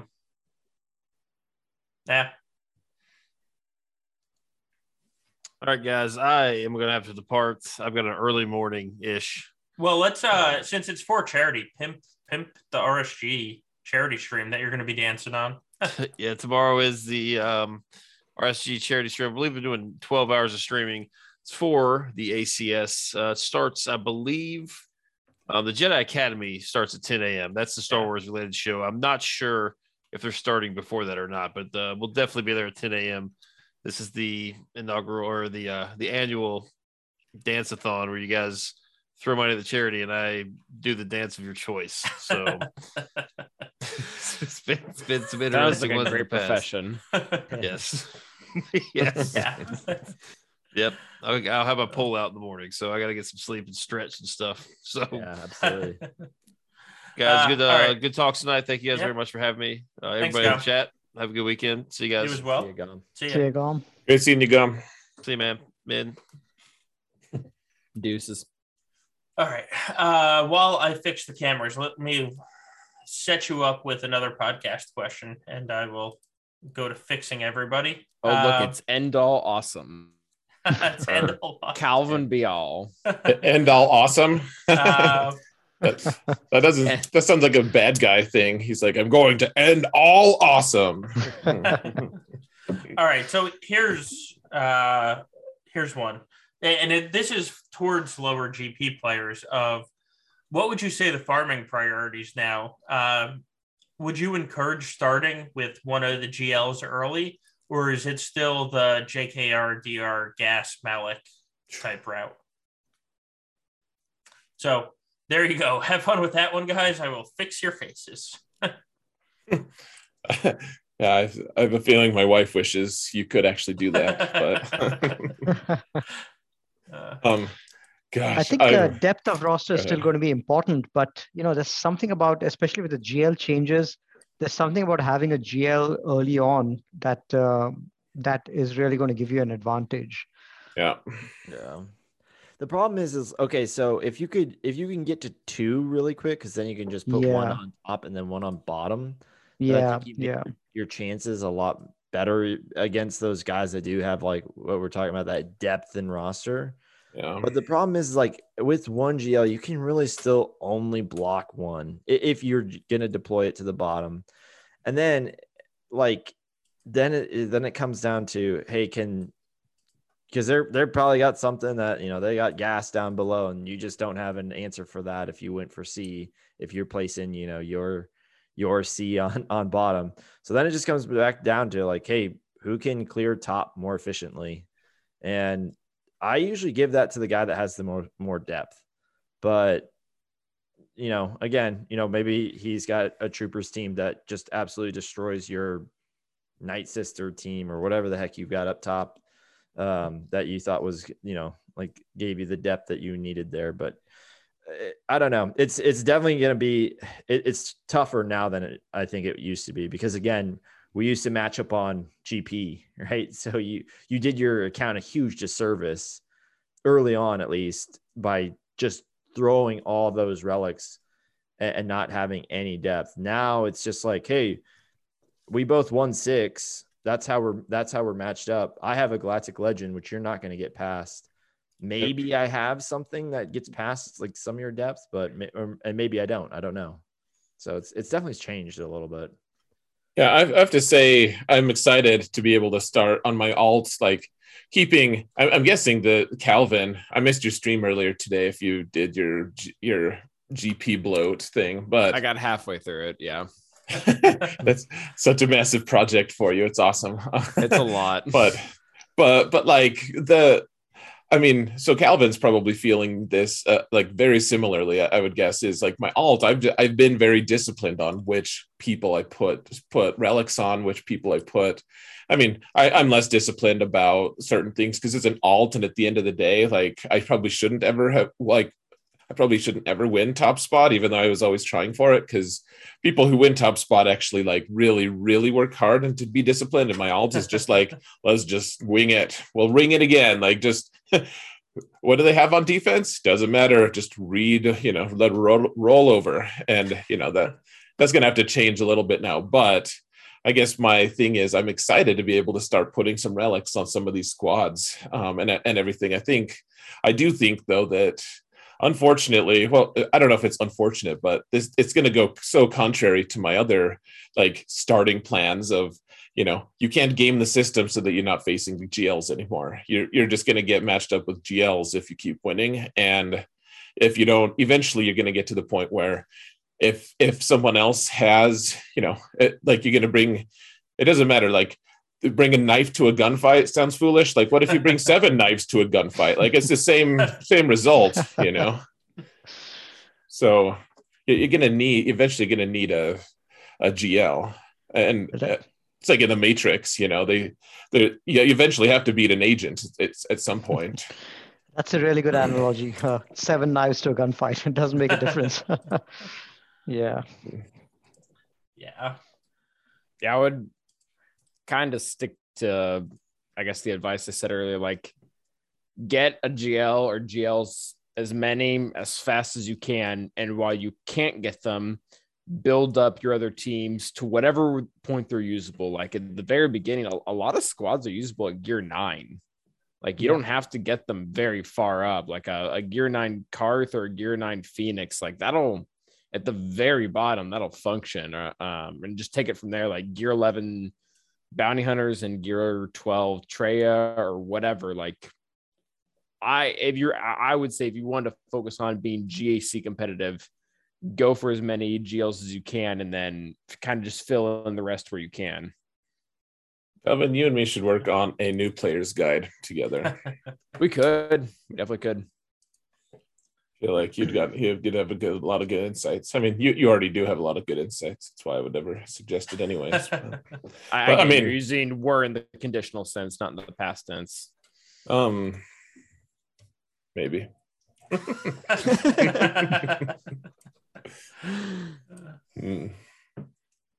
I don't know. No, I mean you have. I just like I'm really excited to see how your roster performs now that you're going to be facing people with like. I mean, I think inevitably, I hope you don't lose that much, and you know. Oh, it's happening. I'm excited to see though. Like I'm gonna lose a bunch. Like how hard can you swing though? Like you're gonna knock some people out that are gonna people are gonna be surprised about. You know, like so Calvin. Here's my prediction: after things stabilize, you are routinely going to be facing people 1 million to 1.5 million GP above you. Like almost every single one of your matches is going to be that kind of a match because you're going to be punching so much above your weight that, the kind of opponents that you'll have will be at least 1 to 1.5 GP more than you. I hope so. I honestly, I think that'll be fun. Like it was fun kind of playing the beat the tar out of everyone game for a year or two, but I think it'll be legitimately fun. Even like, let's say I go against someone with 5 or 6 GLs, even if I know I'm going to lose, if I can, it's going to be an interesting match. Yeah. I mean, because if I can go toe to toe with them, that's cool.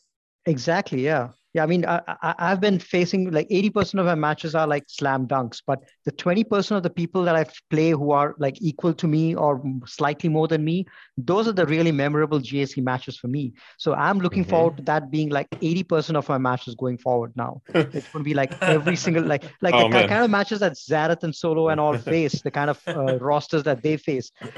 I've always been curious, like how would I perform against a roster like that? Yeah. I guess I'll find out. I know. Like I finally get the opportunity to get my ass kicked by Endal.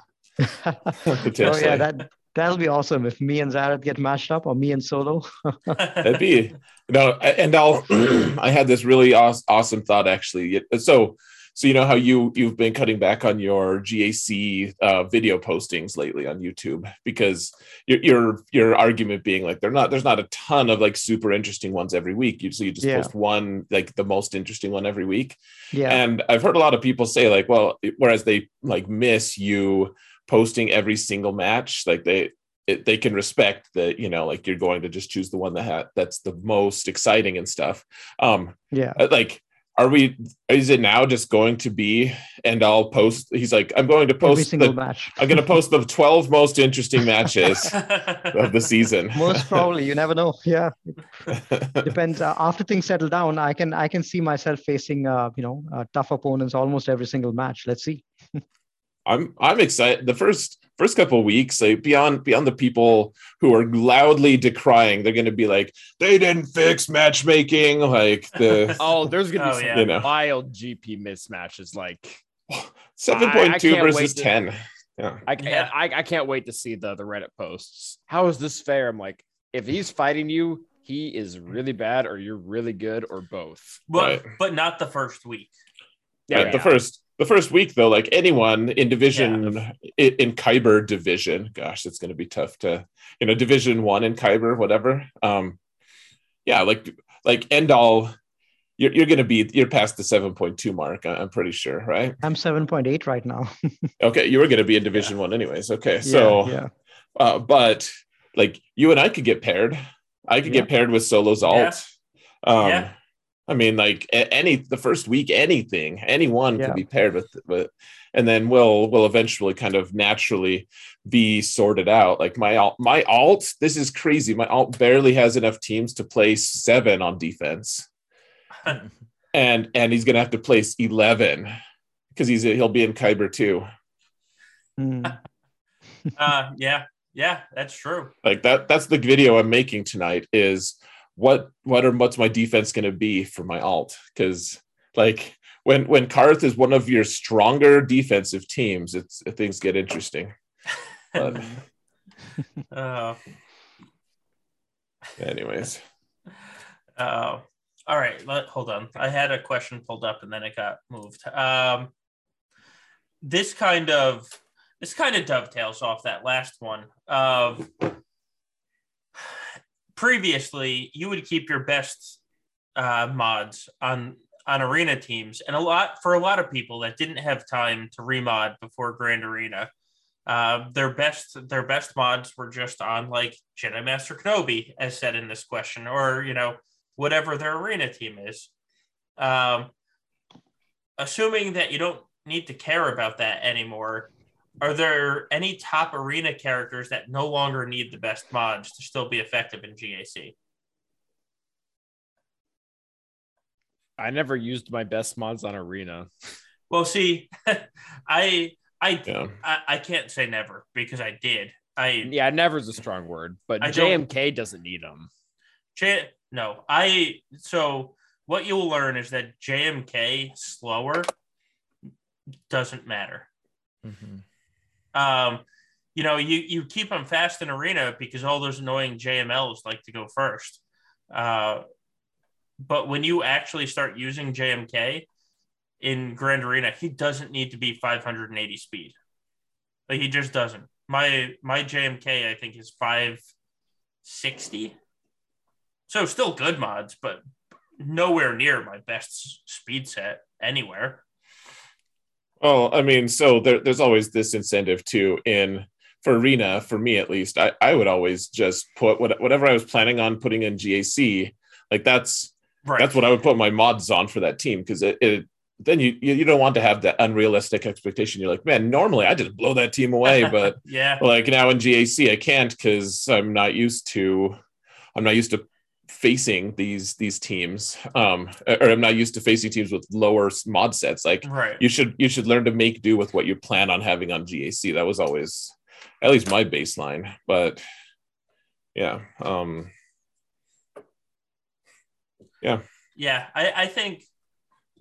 think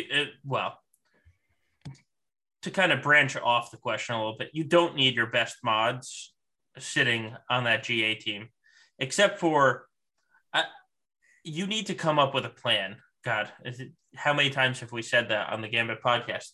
Come up with a plan, because the way I plan on using Kat, she needs one of my best speed sets. But if you are placing Raycat on defense and you're going to do that all 3 times in a round, the Cat doesn't need to be fast on Raycat, like reasonably fast. You don't want to make her like 100 speed, but she doesn't need to be 370 on Raycat. She can be 350, even 330 and get by. So it all kind of depends on how you want to use a character.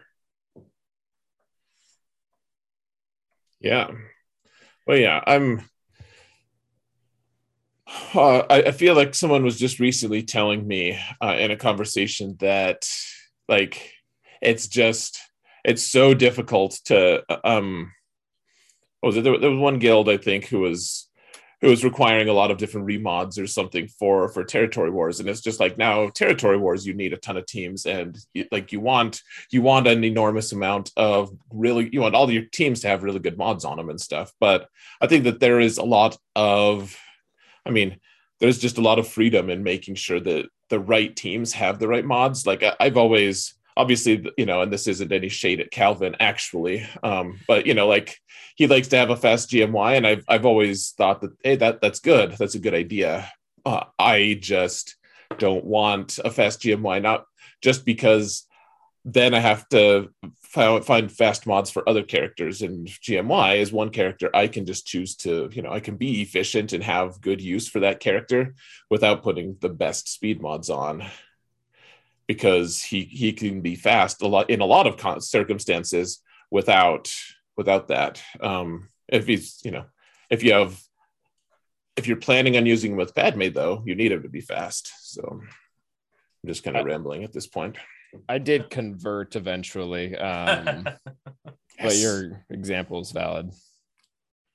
Well, and I'm sure that you've run into a certain amount of what my alt has. Like my Bosk has been in the past unreasonably fast on my alt, and my main, for being fair. But my main or my alt has been has because I don't have enough characters to really just like throw all my really good speed mods on. Like, may as well throw them on Bosk instead of just having them sit in my inventory.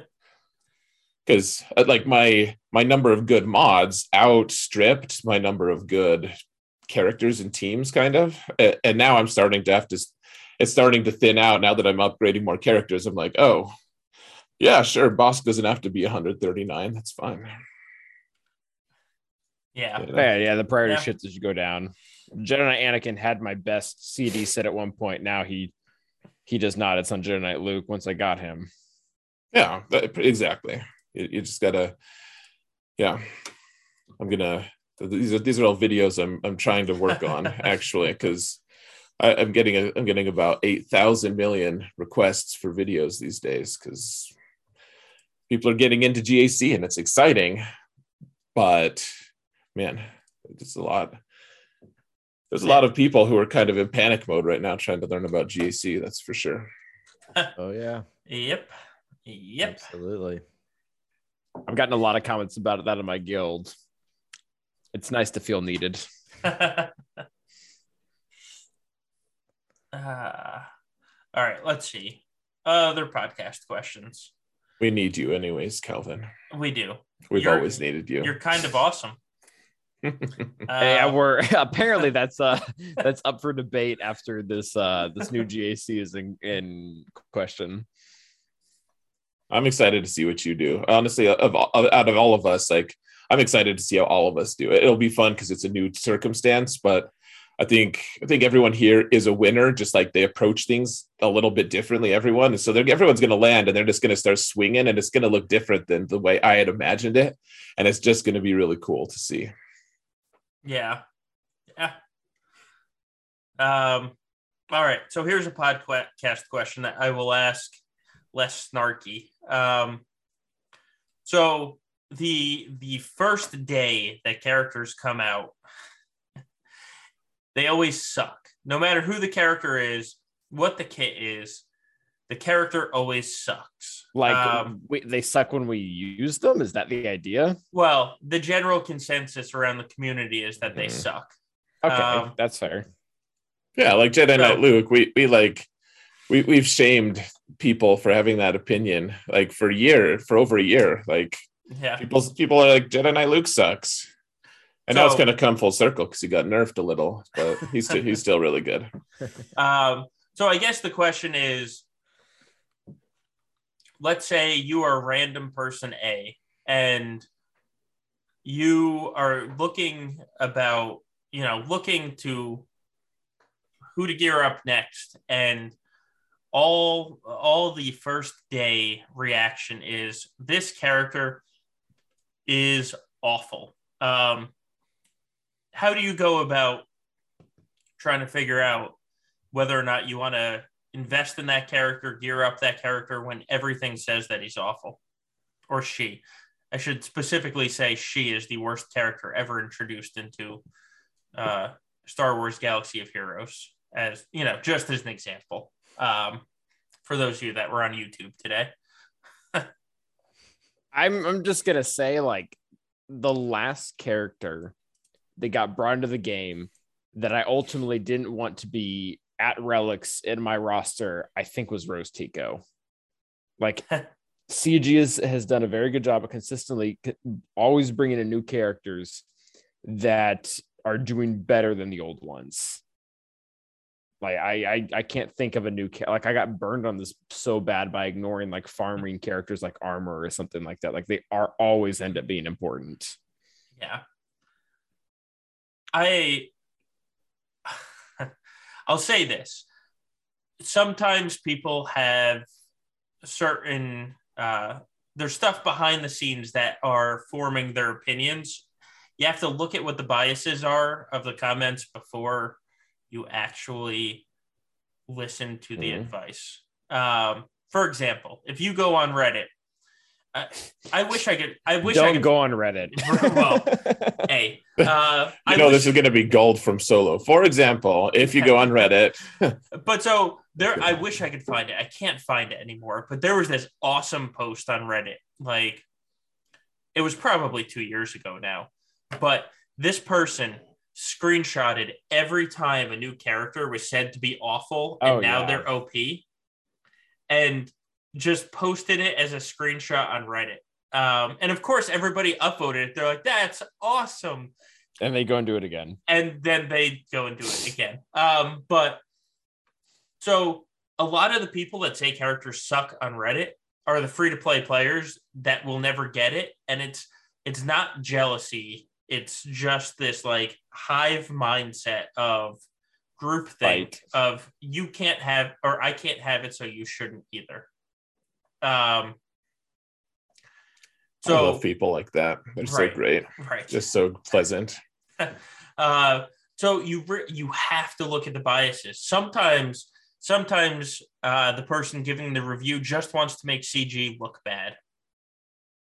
You have to look at the biases, and to figure that out, sometimes it takes you looking at past comments that the person made. And if they've never liked something, or if they say that every new legendary character that comes into the game, including Cam, is bad, maybe you shouldn't take their advice.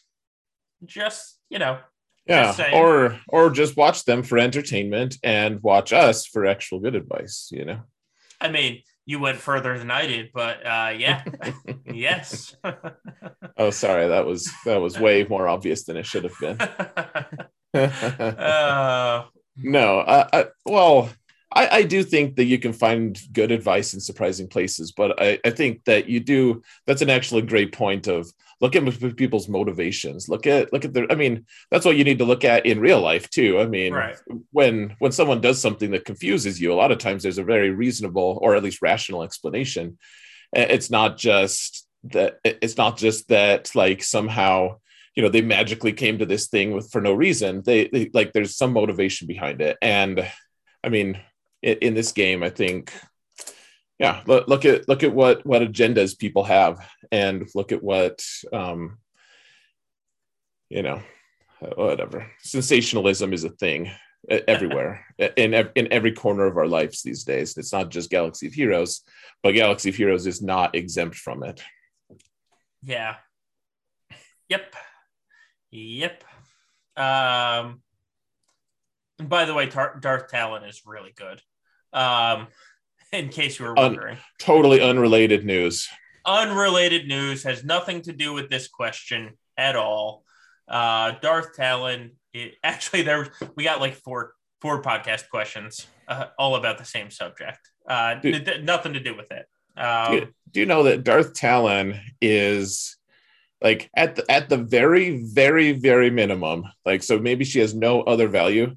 Like, she can't be the worst character ever. Like, the fact that she gives all the Siths she's with plus 20 speed, and like suddenly Darth Revan teams are 360 some speed a lot of time, or like you can't outspeed them with Piet. Again, like, it's like just that alone is good enough to warrant like better than off, like, even if I think she's going to have way more use than that, frankly. But like, at the very minimum, you can just run her at gear 8 and have your Darth Revan team be faster than a Troopers team. Yeah, I mean, She makes troopers much harder for Darth Revan. She makes Jedi Knight Revan just basically can't beat Traya anymore. At least not the Maul can't beat us. Super See with Jedi her on the team as well. Yeah, Maul can't beat. Like, she is going to. And here's the problem we talk about every single time a new character comes out is that CG is awful at branding or advertising their characters, because Talon is supposed to be this high single target damage dealer, and I give Reddit credit sometimes. Every once in a while, they have a good post. There's a guy on Reddit that went through and analyzed every character in the game that CG advertised as high single target damage dealer, and every single one of them was a ramping damage character. So the post literally just says, "Dear CG, start using ramping damage character instead of high single target damage," because it's like Omega, they said, was high single target damage because she ramps. So eventually she is. Darth Talon, ramping character. Young Han Solo, they use the same thing, ramping character. Like, and there were 4 or 5 more other examples of just use different terminology and you set expectations properly. But no. Darth Talon was marketed as a high single target damage dealer, and that's really not what her use is on any team. Well, rating her kit, she's just going to be really good utility. I mean, she's like Bastila Shan Fallen is one of the best characters out there, frankly, for a lot of different, like, the teams that she wants to be on, like, lean on her really hard. And if she's suddenly on a team that she's normally not, you have to completely reconsider how you're going to approach that team. And yet she doesn't do damage, really. I mean, unless you count like the lightning in conjunction with like Darth Revan's AoE shock, like that's fine. But otherwise, she's there for 8 million other reasons other than damage. And I think most people would acknowledge that she's really good.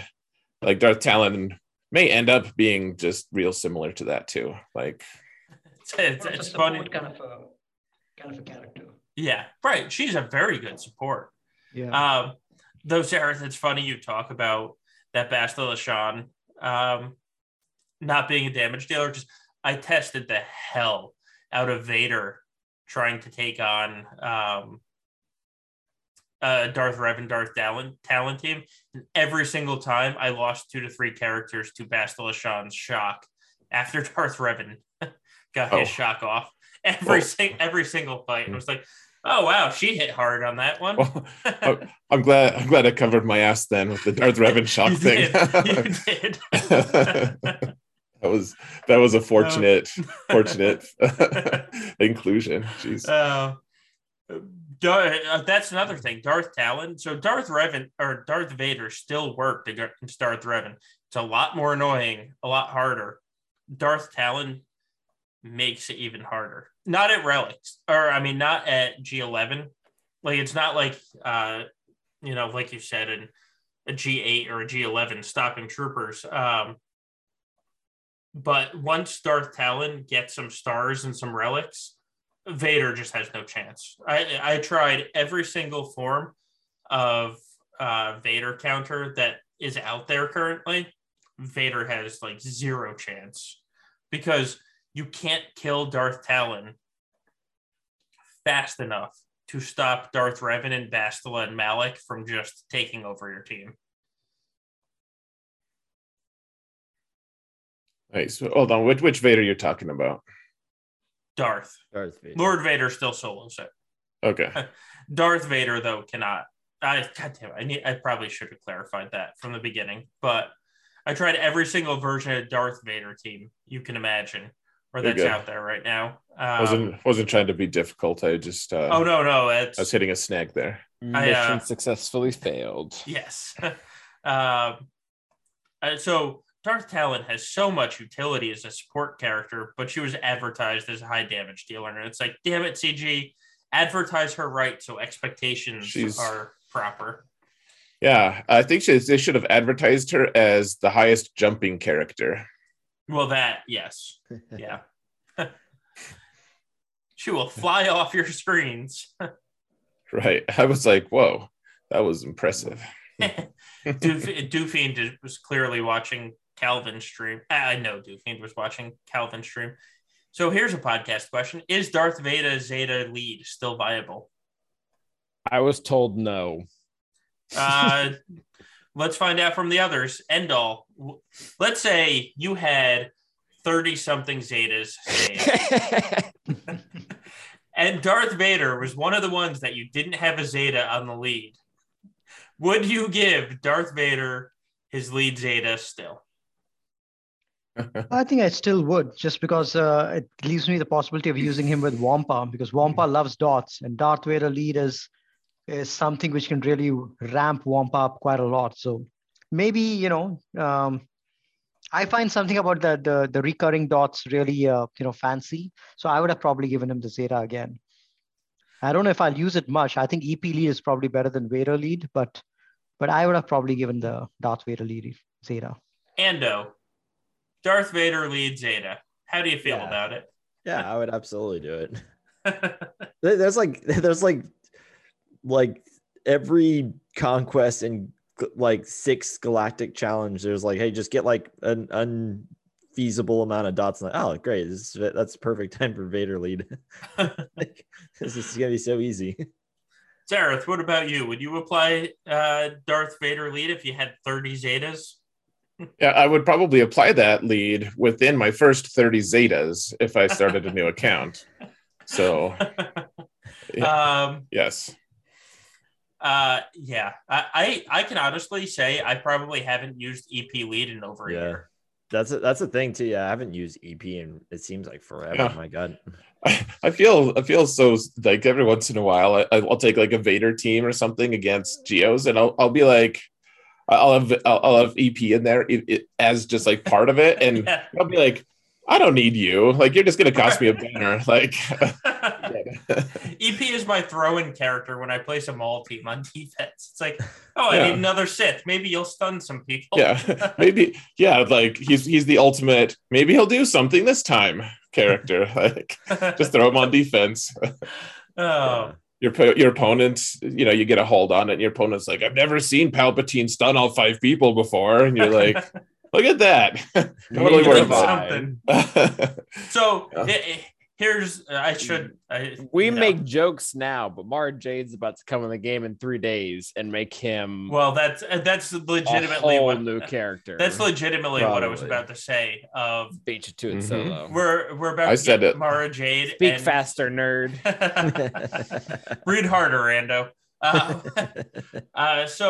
No, but in 1 week we'll probably get the Sidious Omicron, and we'll get Mara Jade's kit, and so who knows what's going to happen next week. But I will say, Darth Vader lead has saved my ass so much, even after the nerfs.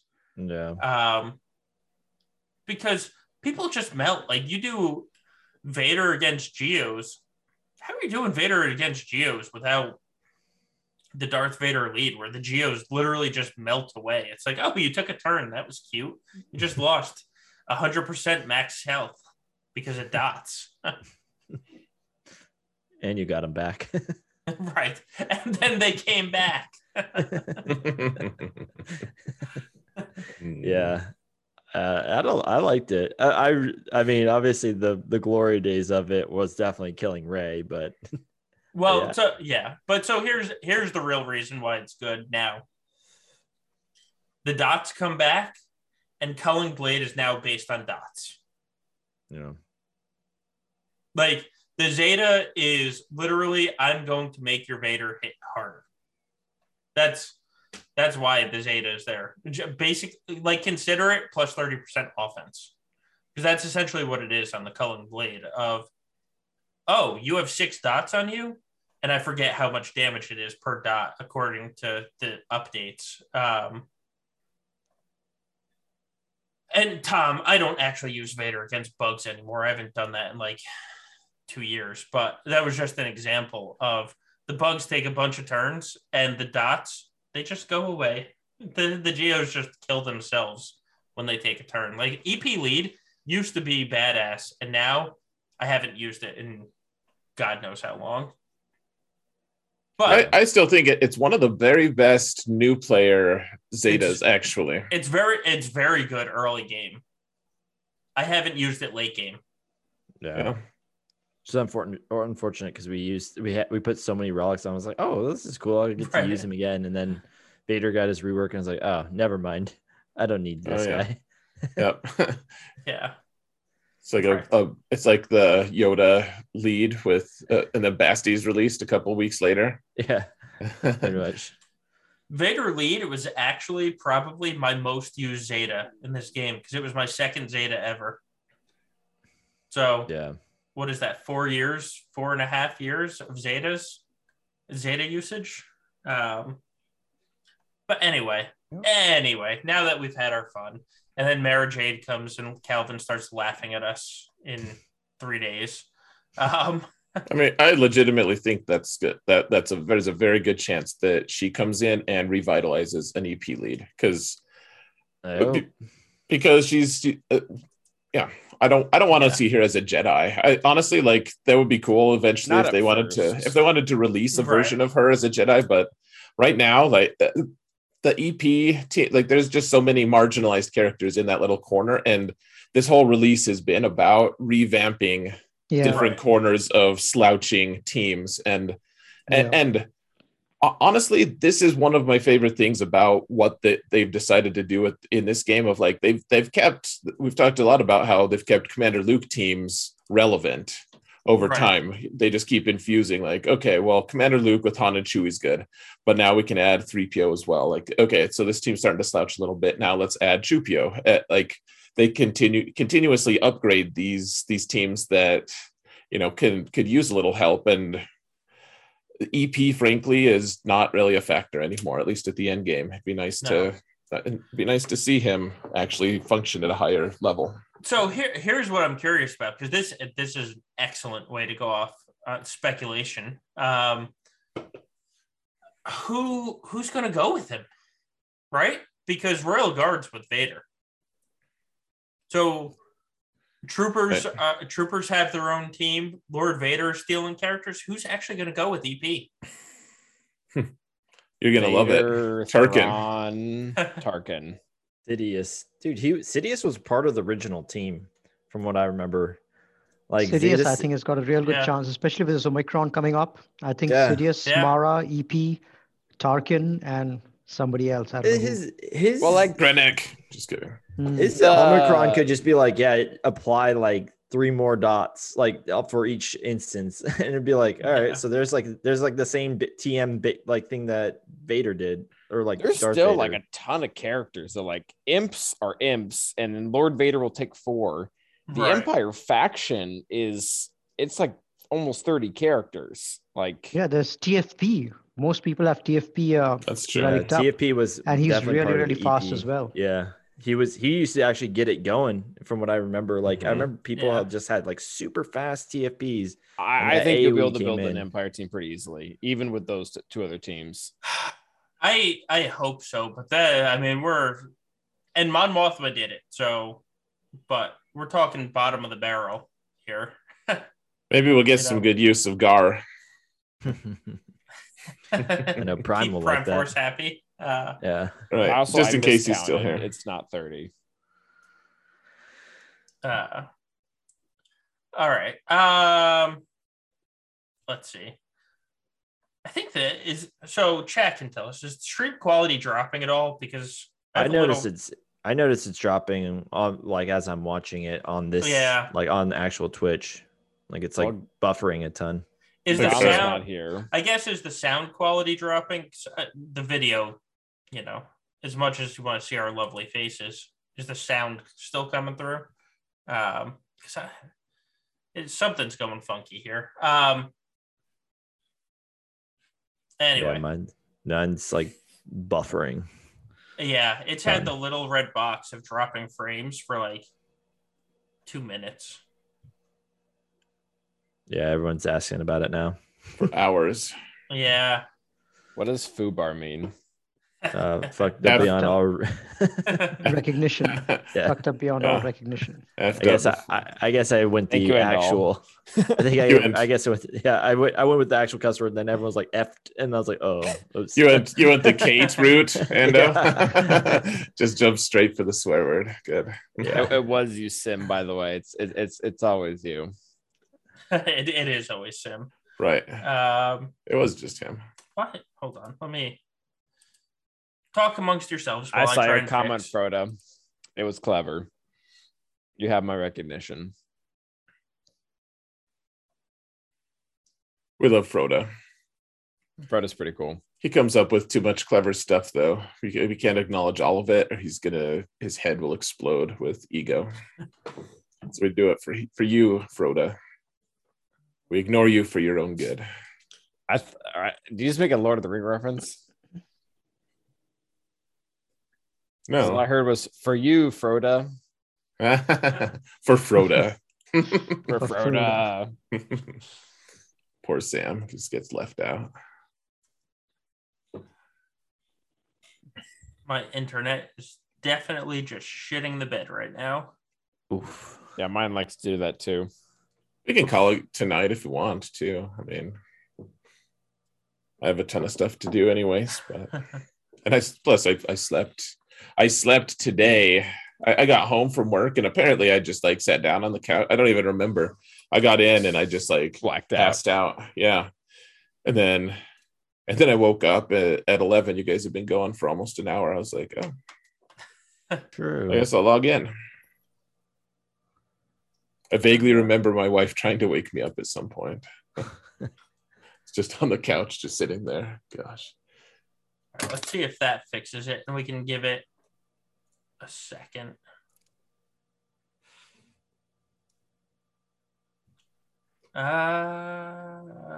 Screw you, OBS. Turn green.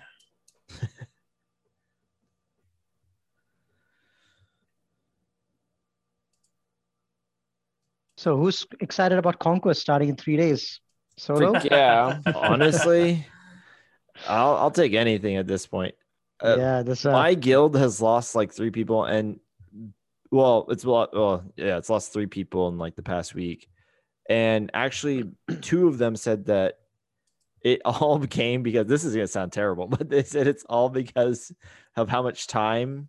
I'll read what it says just so that way I don't misquote it. I'll be honest, I hadn't really fully appreciated how much time this game has started to demand over the last 6 months. Oh, the last 2 weeks of nothing to do in the game were pure joy. That's what he said. And he's like, gosh, dang, man. It almost feels like people are being held prisoner by this game. And right. A little bit of respite is appreciated by everyone. Yeah. Everyone's like, yeah, man. Like, actually, you know what? Now that this game has nothing to do, this is a good time for me to leave. I know that I was on vacation in India for 10 days and not having anything to do there. I barely touched the game. It was refreshing. It was, just having to step back and do my own thing. Sometimes it does feel that you're chained to the game in some way. Oh yeah. But yeah, I really enjoyed those 10 days of freedom. No GAC, nothing else. I'm not gonna lie. When I went to Hawaii, I was almost positive I was not gonna do my alts I wasn't gonna come back to alts, and then I was like even contemplating. I was like, maybe this is just a good time for me to just like walk away. Like I don't know. Like this is like as much as I enjoy the game, I also was just like, this is just great being with like present. Like, and that's the biggest thing. Like. I always feel like whenever I get on my phone, I'll log in and then it's just something will happen. Like my wife will be like, oh, did you see what he did? And I'm like, oh no, I missed it. What's up? Or talk to my son or whatever, or talking about my son. And I was like, man, like it's just nice, like being present at the times for sure. It was nice not being chained to my phone for sure as well. And the beaches didn't detract from it. Yeah, exactly. It didn't hurt. But I was like, man, this would probably be as good of a time. And then I came back and I was like, you know what? Fuck it. I'll do my alts too. Both of them too. Like that's the best part. It's like I pretty much should quit my middle one And then I was like, you know what? I'm actually just having like a blast. Like, screw it. I'm just gonna come back to them all. and then and then like we just got like 3 weeks of nothing. I was like, oh well, this stopped my momentum. I've it's been good and bad for me. I mean, I've been loving the break actually. I love GAC, but it was it was starting to just, I don't know. I don't even know if it was really that wearing exactly, but I was starting to feel it, I guess. And like all the prep and trying to get ready for GAC and get everything deployed on 3 accounts and make sure I play all 3 accounts and do all, get videos out for all of them and trying to figure everything out. And it's been really nice to just have a restart. And now it's going to be a total huge restart and the planning is going to be great. But like my modding was getting way behind because if I'm at the point right now where my modding is so specialized on my main account, even though I have a pretty good depth of mods, it's like, well, if I take one mod off of Ray, I'm going to have to find a very specific other mod to put back on her. And so like remodding a character just takes longer than the casual 1 minute that some people can do. I just, you have to figure out like, okay, what stats do you want? But then what secondary stats are you going to try to maximize? And how am I going to like, okay, can I deal with Jedi Knight Revan being a little bit slower again? How can I deal with this? And so it's been really nice to have some time to slowly remod my account as well. Right. Wow, a lot of these comments are coming in about 3 or 4 minutes late. Yeah, I see it on my screen and it's way better now. Is it? So yeah. I still have the little red dot of death, but oh really? If it's coming in better. It's clear to me now. Okay. Like I don't know where we are. I guess I'll unmute so that way I can see where we're at. Yeah, because I changed a bunch of the settings, but OBS still has the red dot. So I don't know. It could just be so my internet carrier, like it's Comcast. They suck, but they like to do server upgrades at 3 a.m. and it's 3 a.m. where I live. So it could be that too. It's just judging you. We're right where Endall is basically saying that he had a good time, like on vacation. Oh, we're that far behind. Yeah, that's where I'm at. I don't know where everyone else is at, but yeah. Endall, you went on vacation? I did. Yeah, I was in India. I traveled 36 hours to get there, and I'm going back after 5 years. So it was a good trip. 10 days, got to meet some family back home. Yeah, it's awesome. Yeah, that's awesome. All right. Well, so if this is actually working, we could probably get back to things. Yeah, it looks like it is on my screen. Yeah, it's for the upload is up back over 4 or 5 megabytes per second. So that's sweet. We should be good. All right. I wasn't paying attention for the last 10 minutes. So what the hell are we talking about? So here's a fun podcast question I can ask. The Qui-Gon Omicron, does it make the Cam Taunt Omega worth it? Because you can't kill him when he's taunting. Oh, wow. I didn't actually even think about that. It just depends on what the counter ends up being, because he's naturally going to be the fastest because he has 20 extra speed. So that's not his first move, though, is it? He'll do armor strip before he'll switch stances, right? I think so. Yeah, not sure. Yeah, I don't know if it makes it good, but it doesn't make it bad, if that makes sense. If you've already applied the Omega, it's gonna help you. If you haven't, please don't apply it. It's not gonna hurt in that specific comp. Yeah. I wouldn't put it on for that. But here's the thing. God, I feel like until this game dies, we're going to be talking about this stupid Cam unique, right? Of the Galactic Republic. And he gives out all these buffs when it's only Galactic Republic. Like, I think if Cam is being used with Qui-Gon Jinn, and you have GLs. I need to put that out there. You're doing something wrong. Oh, look, we just switched to green. Like, Cam is used to kill every one of the GLs when you use Jedi Master Luke. So if you're putting him on the Qui-Gon team, you're kind of doing your opponent a favor, right? Because you're saying, my Jedi Master Luke's not going to kill us anything good. It depends on your depth too, though. Like you can use Jedi Knight Luke to take Cam's place in I say Jedi Knight Luke and Jedi Master Luke team. Like you don't need Cam there for everything, but that just depends on how stretched your roster is. Because if you're using Jedi Knight Luke, Jedi Knight Revan to kill SLKR, then yeah. Well, and I'll be honest with you, even before the nerf, I found Cam better with Jedi Master Luke to counter GLs than Jedi Knight Luke. I had to think there for a second. Like, Jedi Knight Luke is great. I love him. In that type of counter, I find Cam better, other than against Supreme Leader Kylo, because Jedi Knight Luke just has his number. So it seems like at least on my side, stream went. I don't know if it's the square at the bottom of OBS is back to green now. Thank God. Oh, right. Oh, okay. Yeah. I was gonna say it seems like it's paused. I'll just try refreshing it. Yeah, I always prefer Cam on offense. I mean, it's he's such a great character, so much flexibility that and especially if you've got him highly relicked up, he's great as a GL counter, as a flex Jedi to put in any of your other Jedi teams. I can't see myself putting Cam on defense.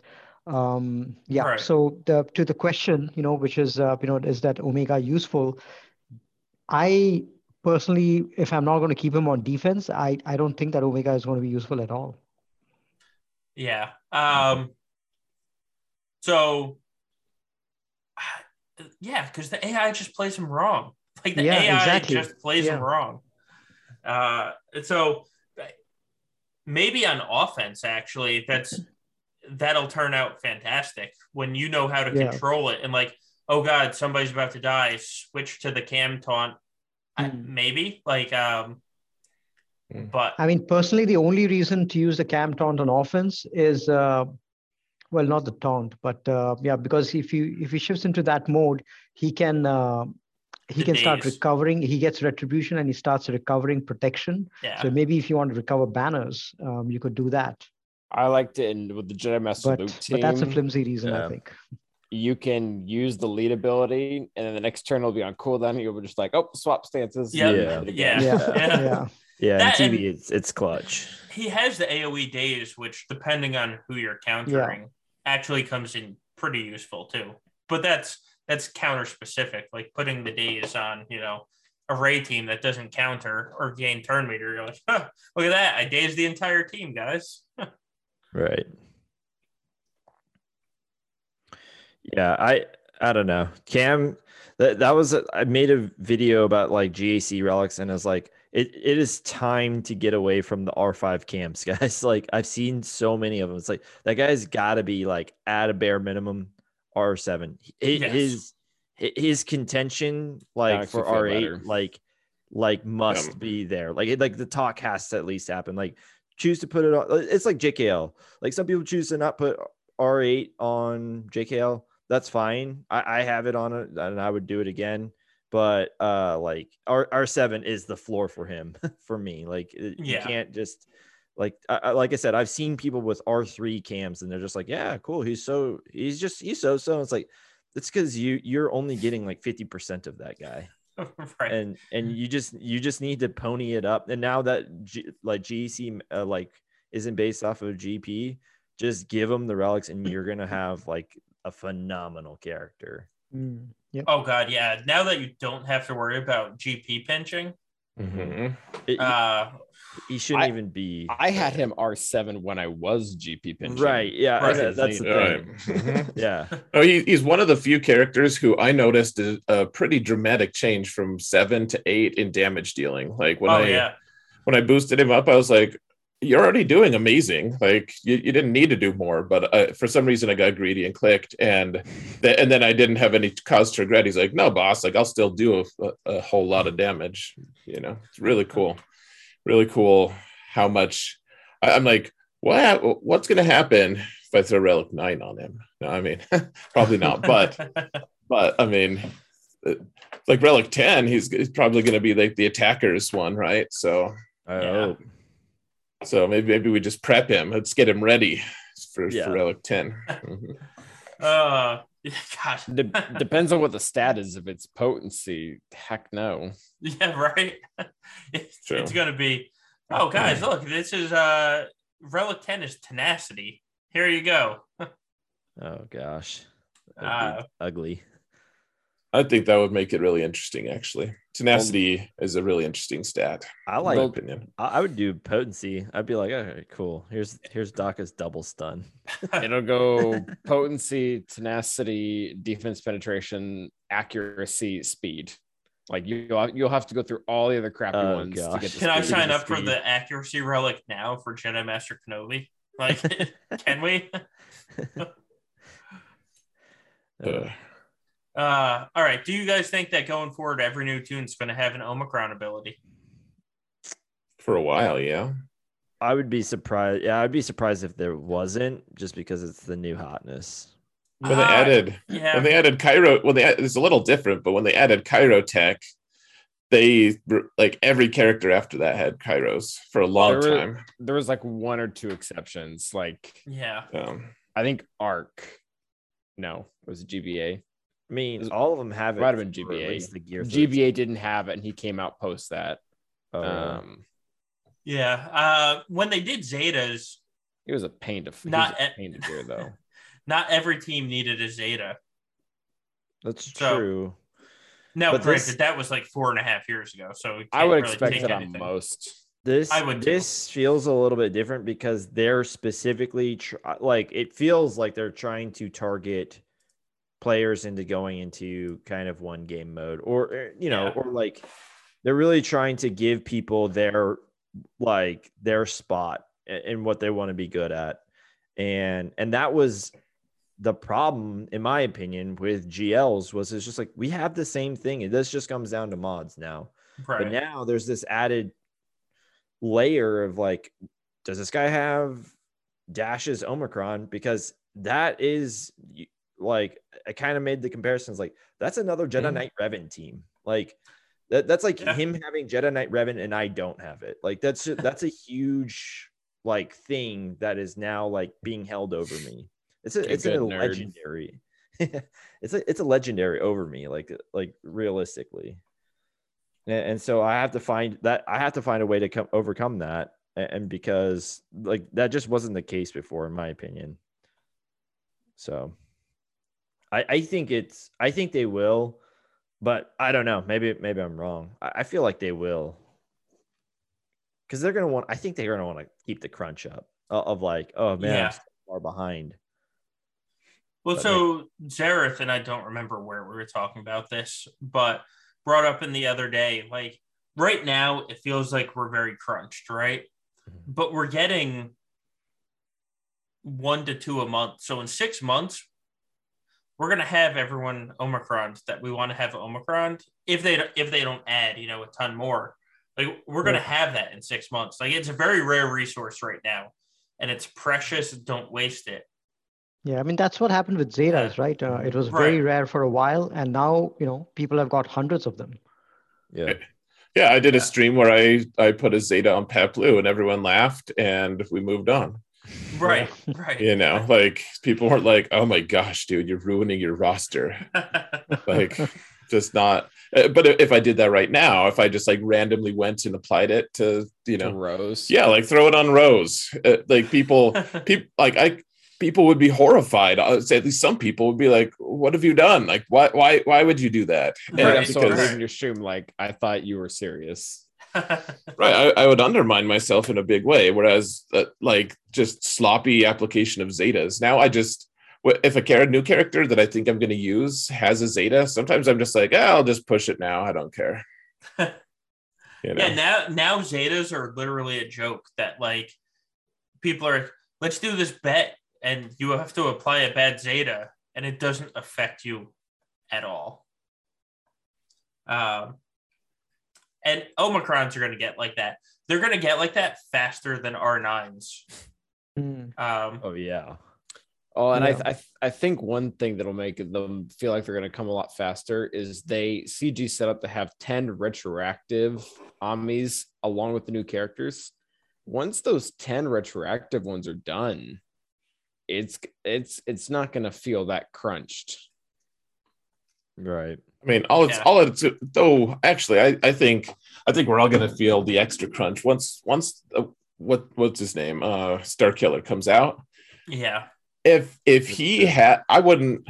I mean, I don't think anyone here would be surprised if he had 3 Omicrons that you needed to apply. I'm expecting it. Just like Dad bought Boba, 3 Omicrons. Yeah, it seems like he should. In some ways, he should.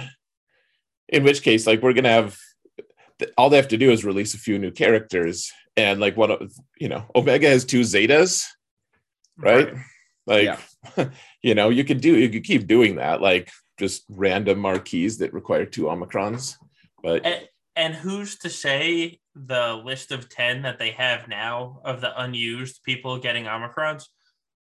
Who's to say they don't just come up with another 10 next month? Right. I actually could, yeah.